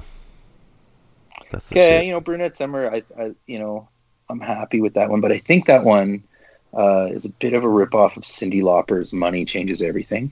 I never really noticed that, but dude, so what? Still rules. Yes. Okay. At the time, what's Getting There, when we recorded Getting There, we thought, this is gonna be a hit. Should have been, man. Yeah, totally. I don't know, man. So, quick question for you. Yeah. Ohio. Did you guys just drive through there and were like, fuck this place, or what's that? Home of the whoopin', right? Yeah, we had played there, and actually I just saw a poster for it somewhere online. We played with this band Zen Gorilla, but it was some kind of fucking party with like white supremacists. Oh man. Like who happened to come. And when we were playing, it was our first time playing in Cleveland.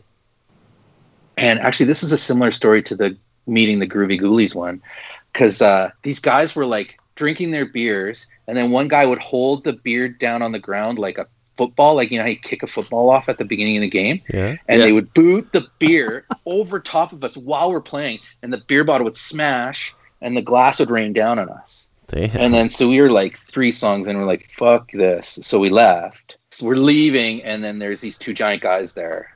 And we're like, fuck, okay, here we go. Just like the Groovy Ghoulies, they want to fight us.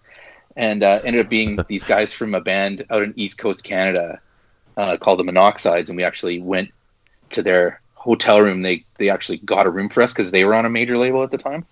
And one of the guys' dad was with them, and he's like 80 years old, but he was selling merch for them and stuff on the road. So anyway, it was just so that happened. Next morning, we go for breakfast in the hotel. Sorry, these stories are too long. No, you're great. Anyway, go for breakfast in the like sort of like a Denny's kind of thing at the in the hotel, like the restaurant. Yeah. And there was like these 2 women in there, and they both had like fucking black eyes. Oh no. And the, you know, the night before it was just like violence, and we're not into that. And it was just like everybody looked like they'd had the shit beat out of them in wherever we went in this one part of Cleveland. So we just assumed that all of Ohio was like that. And so I apologize to anybody from Ohio. May or may not be true. So, but yeah, a favorite song on that one, I don't know. Quit Your Job. Quit Your Job, I think, is the catchiest one for me. You quit your job, screw you around, screw you around, screw you around, screw you around. But if you do, don't start a band, don't start a band, don't start a band, don't start a band. I just saw like a couple weeks ago the comp that was also on is the anniversary was 21 years ago. You believe that shit? That's crazy. Dude, right? I heard that sold 1 million copies. Really? Really? Holy crap. Yeah. That's crazy. All right, so what about From Scene to Shining Scene? I would say my favorite song on that, I kind of, like, honestly, like, there's a bunch of, I think the best songs we have coming up are slower songs. Yeah. And so, but I think this one kind of has more slower songs, like Melissa Louise and Folks Are Gone. Going to the Peelers. Folks But Are I would Gone say is Born so in good. Toulouse, that I think would be my favorite one on that record. Yeah.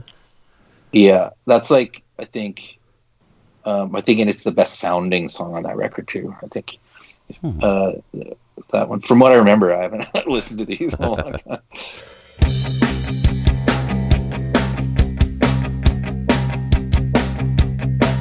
You were just 18 when you first came to the house.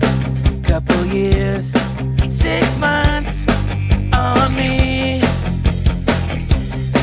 When I turned 16, had your second album out. It was better than the first to me.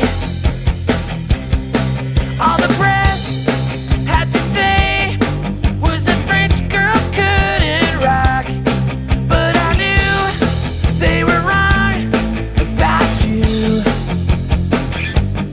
So I got on the phone and called all the magazines. I couldn't help it. When school was done, took a European trip, hoping that I'd run into you in the south of France. Could have sworn I saw you there. I was told you were out on tour. At the time, I was crushed, so we went to Italy. But I knew that we'd meet someday. On the way out of France, saw graffiti on your poster. Said she can't help it. She can't help it. She can't help it. She can't help it.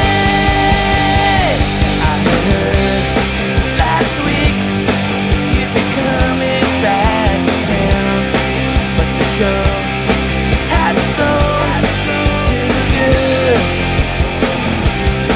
Anyone knowing me knew that I'd be coming down. Had to see if you rock me like you did. From the stage to the back, tried to help the people see they were lost, only part of you. All the kids at the show tried to look it while you lived it, but she can't help it. But she can't help it. But she can't help it. 'Cause she was born into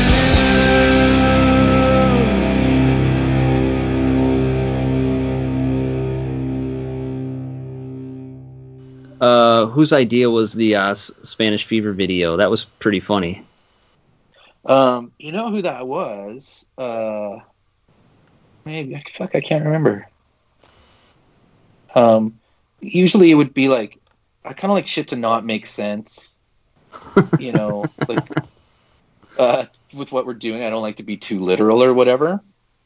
And I think it goes from the band name. We're called Chixdiggit. We're not really like you would think our name would be, you know. And I think our first video, like "Where's Your Mom?" You know, we got a bunch of video people who were like, "Hey, you can dress up like your moms and do all this mom stuff and whatever." And we're like, "Yeah, I don't know. Like, I want to do something that doesn't make sense, you know." And so, but this one was, I think, a little bit on the nose. Yeah. Yeah. So it's actually, there's a movie called Shanghai Noon with Jackie Chan and Owen Wilson. Is that right? Owen Wilson? Mm-hmm. Yeah. And so we filmed it on the set that they shot that movie in. I don't remember whose idea it was, though. But we did have like dance rehearsals for that. Yeah. Yeah. Like a bunch of them. Wow. Like so many that it's embarrassing how bad we actually dance in the video, because it's like there was really no point to doing all the dance rehearsals we did. Oh, that's great. Next one it says is Pink Pink Razors. Razors. The dice. Fuck, I don't know. Crowd favorites are like I Remember You. Probably You're Pretty Good. I love fucking GeoCities, man. That song has one of the best choruses like ever. It's just so good. I'm gonna pick GeoCities, Kitty, and we had gone out drinking, and we ended up at this club, and the Casualties were playing. Okay. And so we'd gone in and the Casualties were playing. We just thought it was fucking hilarious. I bet. It was super fun. Like, I mean, like we don't know anything about the band to this day, but we'd just gone to see them, and it was just like super oi oi oi and whatever. And we'd gone back to our practice space after, and we were pretty drunk. And I was playing drums actually, but singing, and we just kind of came up with it and recorded like a little tape version of that. But it was because we watched a Casualty show. Wow.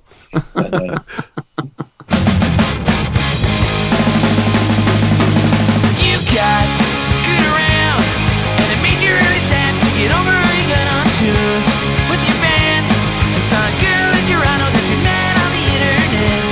What you needed, she was smart and really cool, and she liked the same things you do. I'm glad to hear that you finally met a girl.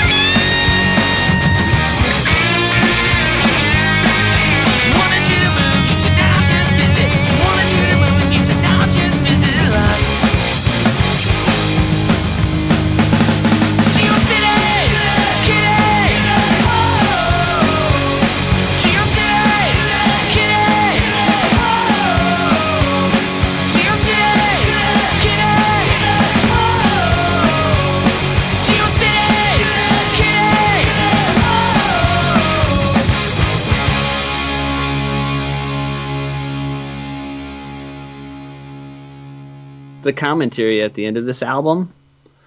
I think this was the first album I heard that done. Boris the Sprinkler did it. I don't know if that was before or not, but I think yours was the first that I remember. But I think Norb claims that you stole it from them. I'm not sure about that, but it's pretty funny. Like, was that literally how it is? You guys just listened to it back and talked? Well, I think and first of all, Norb's probably right, but I don't think we would have knowingly stole it from him. Yeah. But I'm sure they did come up with that first. Like, Norb's a genius. Totally. But yeah, basically, what we did was we listened to that record 3 times, recording our commentary.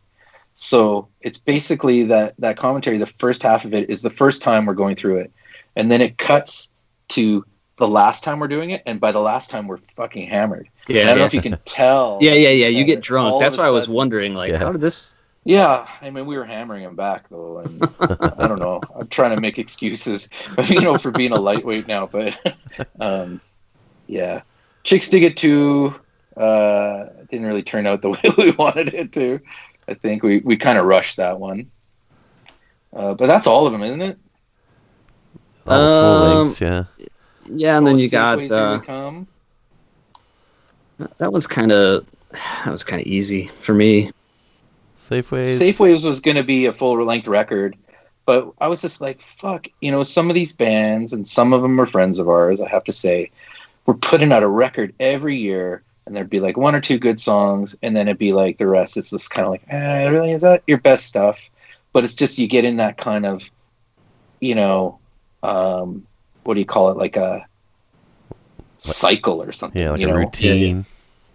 Yeah, and it's like, we got to put a record out because we're going on tour this year and blah, blah, blah.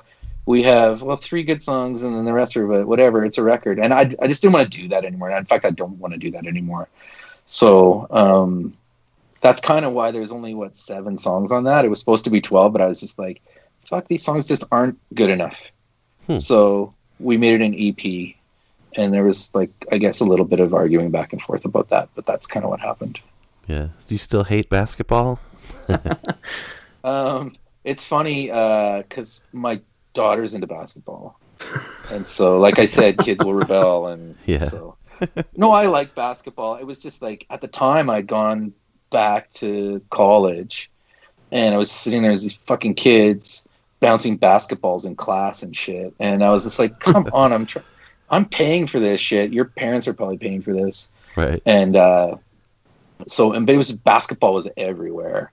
And I was just like, fuck, nobody's into rock and roll here. It's all basketball. So that's all it was. I actually don't mind basketball. Yeah. My kids played softball and baseball. They're done now. They just a couple years ago they were done. But man, that was the sport I never got into baseball. So sitting there watching little kids play, it's brutal. Hot summer days. When my kids, but you know how it is. Your kids aren't really doing anything for 95% of the game, They're sitting in a dugout, or they're sitting down picking grass out in the outfield, Yeah. But you know how it is. I just couldn't stand it, We got into was baseball in Japan, Japanese baseball. It's so fun. And so Chiba, who's the guy who books tours over there, who brought us over, he's actually a concert promoter, but he runs the Japanese bandy team. Do you know what bandy is? It's like field hockey, but on ice.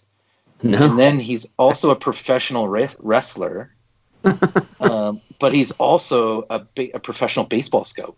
So he has these 4 super intense jobs. And so we told him, we want to go see baseball, and he was just super excited. So I think we saw 4 games in a week there.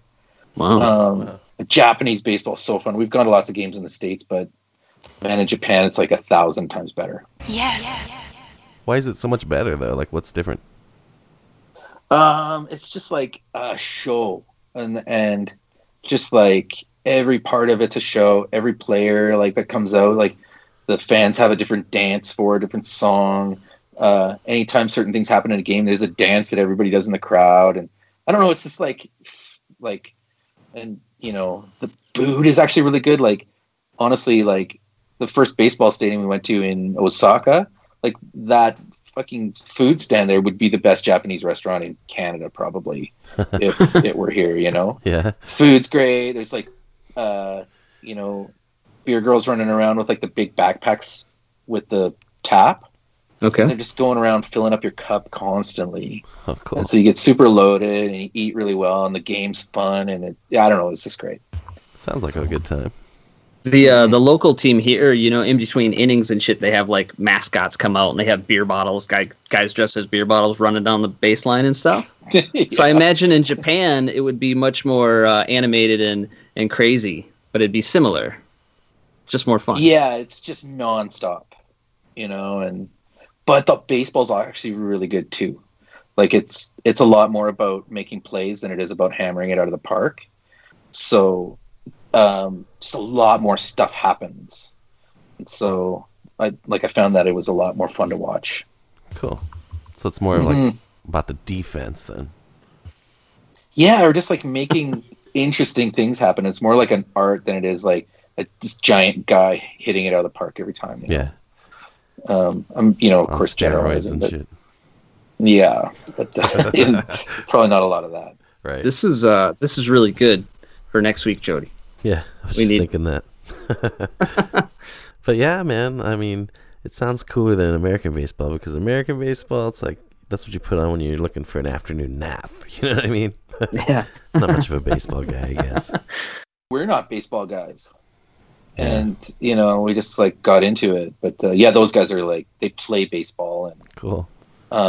We played a show in Vancouver, the last Muff show ever. And Kim and I both sang the national anthems at a game for their league there. Really? Which is pretty competitive league. That's cool. Totally. That is cool. Have we talked for 2 hours? Almost. Been recording for 138. Oh, okay, there you go. Yeah, we're not. We are 138. Sorry for talking so much. Yeah, this is great. Yeah, it's super fun. I love your guys' show. Like it, you know, and you know, I love that Franz from Raduno loves your show, because Franz is one of those guys that, I mean, you've talked to him enough, you kind of get an idea. Yeah. I don't know if you guys, have you ever met him? Not in person, no. Well, let me guess, you probably feel like you know him. Definitely, yeah. Yeah, and he's one of those guys, and so, yeah, like, I love how much Franz loves you guys too. You know? Yeah, he's got an open invitation to come back anytime. Oh, yeah. He's like one of our favorites. Yeah, totally. Let's hear it for Franz. Sorry, dude, had to do it. Yeah. Yeah, he's just so smart and so, like, you know, into it, but he's one of those people that gets shit done, you know, like... He's got his hands in a lot of things, a lot of projects. Yeah, he plays in a band, runs that club, which is kind of it's a club that every year you have to sort of justify why you can keep running this club there, and like people vote on it and stuff, and so he's kept that kind of from turning into like a techno club or whatever. Yeah.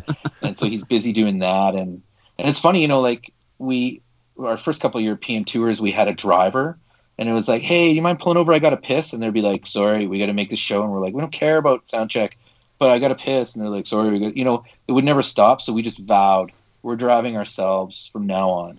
We see a fucking castle, we see a restaurant, we see anything we want to stop for, we're stopping. And what we do is we email all the promoters and we say, we're not going to sound check. You know, and I word it in a way, it's like, we really want to learn about where you guys live or whatever. Yeah. But really, at the end of the day, we just want to sleep in. We want to eat when we want to eat. We want to drink when we want to drink. We want to go to a castle or whatever the fuck. Right. And then so Franz is like, yeah, we want to drive you guys. And we're like, well, we want to drive ourselves. And he's like, no, it'll work out. And Diego, his partner, right before we got there, their company van broke down.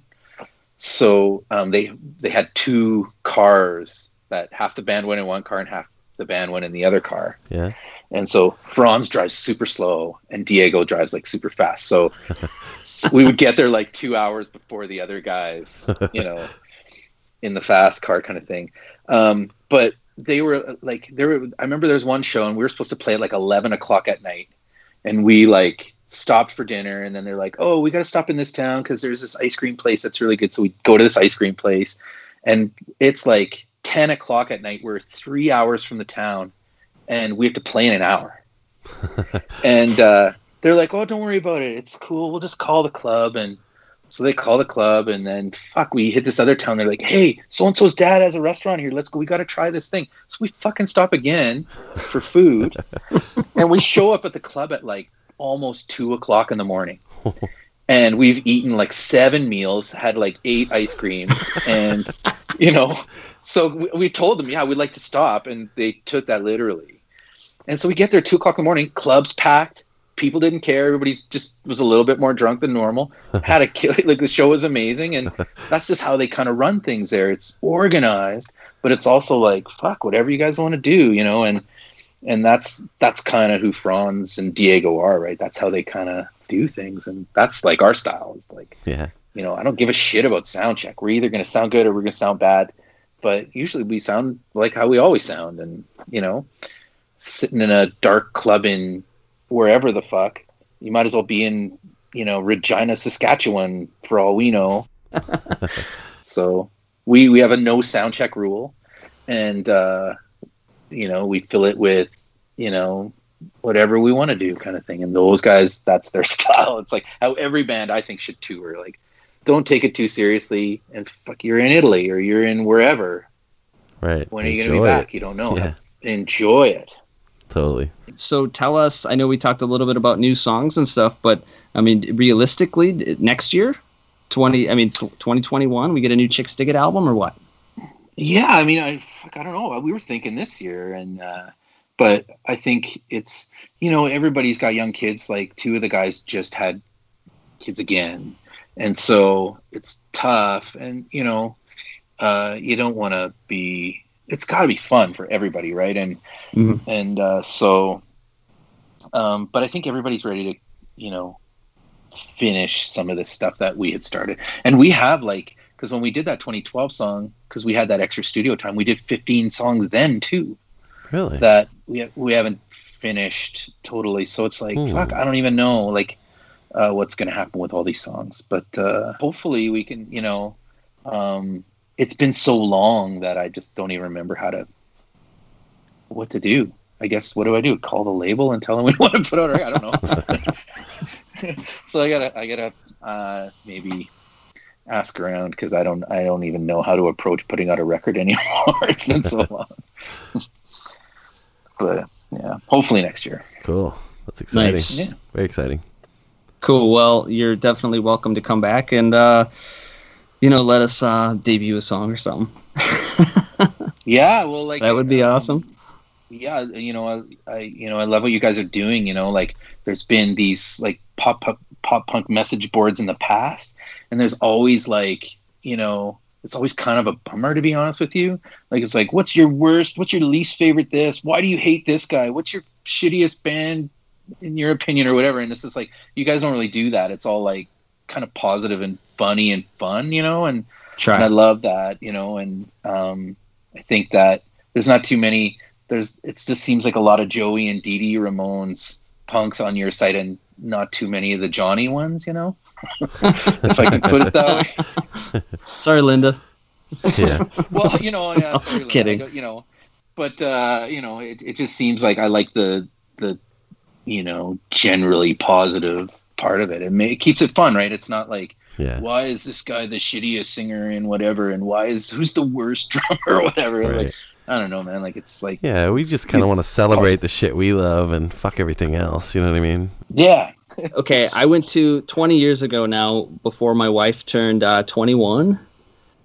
We went up to Canada. We went up to Thunder Bay. Okay, yeah. Because the drinking age is 18 there, so you know how that is. So we ended up at this bar called the Apollo. I don't know how I remember this, but there's a Chixdiggit sticker in the bathroom, right? Or maybe it was on the bar. So it's in the bar. It's either on the bar, behind the bar, or in the bathroom. And I was wondering, did you guys play there? Have you guys ever played in Thunder Bay, Ontario? Yeah, we played, and we refused to play Thunder Bay ever again, by the way, just for the record. And that's for a couple of reasons. One of them is our first tour across Canada was with Pansy Division. Okay. And Pansy Division was supposed to play a club in Thunder Bay. They drive to Thunder Bay. If you can imagine how fucking impossible it is to drive there, it takes forever. Yeah. If you're going along the Trans-Canada Highway. It's in the middle of nowhere. Mm-hmm. So they drive to Thunder Bay, and then the promoter realizes that they're gay and won't let them play. Really? Yeah. And so we found out about that, and we were driving back and playing Thunder Bay on that tour after we had played with Pansy Division. And they actually had a cool system where they had a conveyor belt system where you put your stuff on a conveyor belt and they took it right to the stage, kind of thing. Cool. And the club owner was there. I'm like, I'm going to ask him, because this can't be true, And I said, to him, hey, is this true? You didn't let Pansy Division play here because they're gay? And he's like, we can't have a gay band play in our bar, he said to me. And I just said, fuck you. And we turned we reversed the conveyor belt and rolled all the shit back up to our van and left that town. And we have had a couple shows there that have been better, but we just run into some shit in Thunder Bay. It's backwards and homophobic and, Wow. I don't know. No. Back to your question. We played the Apollo in Thunder Bay with the Riff Randalls. And cool. It's a stupid story, but I still bug Kathy about this, because Anne-Marie and Kathy were both 20. And we were leaving the bar, for the night. And some old drunk guy had made fun of them for being 16 or whatever. And Kathy had turned around and said, we're in our 20s, to this guy. And so every time she turns another, when she turned 30, You know, it's like, oh, now you're like in your 30s. It's just like a stupid thing. But anyway, that was the Apollo. So that must have been in the 2000s, though, right? Like that was 2000. Late 2000, the year 2000. Yeah. Okay, so I don't even remember. Like, my wife she turns 39 this year, so it must have been after that. So yeah, so we must have just been there like after you guys played there. So yeah, I don't even know if that place is still there. I have no idea, but it was like, you know, we just kind of randomly found it. Like, where can we go? And that once I walked in, I'm like, yeah, this is probably the only bar in town that I would like, because the rest of the town seemed like Strange Brew. Like, you know, like the residential areas they all looked like Bob and Doug McKenzie's house, and it was kind of weird. Yeah, but yeah. Definitely a strange town. But yeah, I just thought it was cool. Like, I always thought maybe they played here. Maybe this was a cool stop for them. I don't know. Yeah, I mean the bar I remember not being too bad, but it's that town. Fuck, it's just there's some places you go. There's some places you go and it's just like, it's gonna be better next time. Come on, you guys, let's get pumped. I know it's Thunder Bay, but this time there's gonna be no homophobes and no fucking racist jerks. It's gonna be awesome. And then boom, you know, and you know, sometimes it's just like, you know, cut your losses and fly to Toronto. Yeah. Start your tour. Yeah, there. I've kind of been to a bunch of places there. My buddy lives in Montreal, so I've driven through like London and Toronto quite a bit. Mm-hmm. And London is my absolute favorite place that I've been there. I don't know why. I just really like that city. That's the most police per capita in North America, London. Really? Mm-hmm. But I like London. I didn't really know anything about it when I was driving through it. It was just like, okay, a city named London, no big deal. I didn't realize it doesn't feel like a major city. Like, it's like, what, like 400,000 people live there? It doesn't feel like that at all. Yeah, it's not very big, but yeah, it does have a small town feel. But they have a good scene there. Like, I mean, they have like two good clubs. Yeah, Call the Office. Yeah. And a guy named Tony Lima who ran Call the Office. I don't think he does anymore, but he was kind of a little bit like a Time Bomb Tom. Like he really like curated like a scene as opposed to just like booking bands, you know? Yeah. Yeah. But yeah, London's great. Montreal, I mean, is like a world-class city. I think it's like there's no city like it in the world. Yeah, it's cool. Definitely. Mm-hmm. Yeah. We went out there for my buddy's like bachelor party, like not really a bachelor party, but the couple days before he got married. And the bars there, they don't really close. So that was sort of an experience, you know, staying out till 4, you know, because like my wife was there, but she stayed home with his wife, and it was like, yeah, we'll be home at bar time, you know? Yeah. Well, it's like 2.5 hours later than what our bar time is. So yeah, that was not great, but yeah. Plus, it's a different time zone too, right? So you were really up late. Yeah. No, you were up. No, it was actually easier for you, right? Because you're from different time zone. I'm an hour behind them, so yeah. I mean, you guys should. If it gets crazy down there, move on up here. Totally. Yeah. Well, my buddy, like, I could easily, if I needed to, I could go stay with him for sure. So. Yeah, I mean, who knows what'll fucking happen? But I mean, you know, no, not back to the bummer talk, sorry. But yeah, you guys are always welcome up here. Right. All right, KJ, thanks for coming by. Long overdue to have you on the show. Chixdiggit's one of my favorite bands of all time. And I just feel pretty lucky to be, you know, shooting the shit with you tonight. So thank you. Oh, fuck no, thank you guys. Really, it's been an honor. Like, honestly, I love what you guys are doing. So, yeah, please don't stop. All right, KJ, well, have a great night, man. Yeah, thanks. You too. And I think, you know, I hope everything goes all right down there. You know, I hope, you know, not to get too political, but, you know, we're not really big fans of your president. And so I kind of hope that whatever happens can sort of bring about some fucking positive change down there. Yeah. You know? Yeah, hopefully things don't go back to normal, you know? Yeah. A new normal. We need a new normal here. So, all right, KJ. Thank you. Okay. Yep. Have a great Yeah, no night. problem, Thanks guys. so Take much. care. Yeah, you too. All right. Bye-bye. Bye. Hey, this is Craig from Batfoot, and you're listening to The Dummy Room.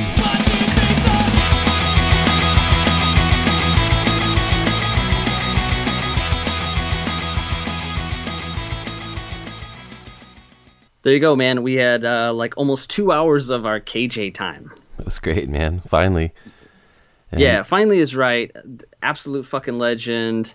Yeah, I don't know what to say, but I kind of got to get going, man. Yeah, me too. It's just a busy time right now, and yeah, I just gotta get home tonight. So Right on. Well, thanks so much for listening, everybody. We'll see you next week. yeah, man, we'll see you later. Yep. Farewell. Bye bye. Thanks for listening to The Dummy Room. Tune in next week for another fun episode. Till then, I guess we always got sick on me beach. So goodbye for now.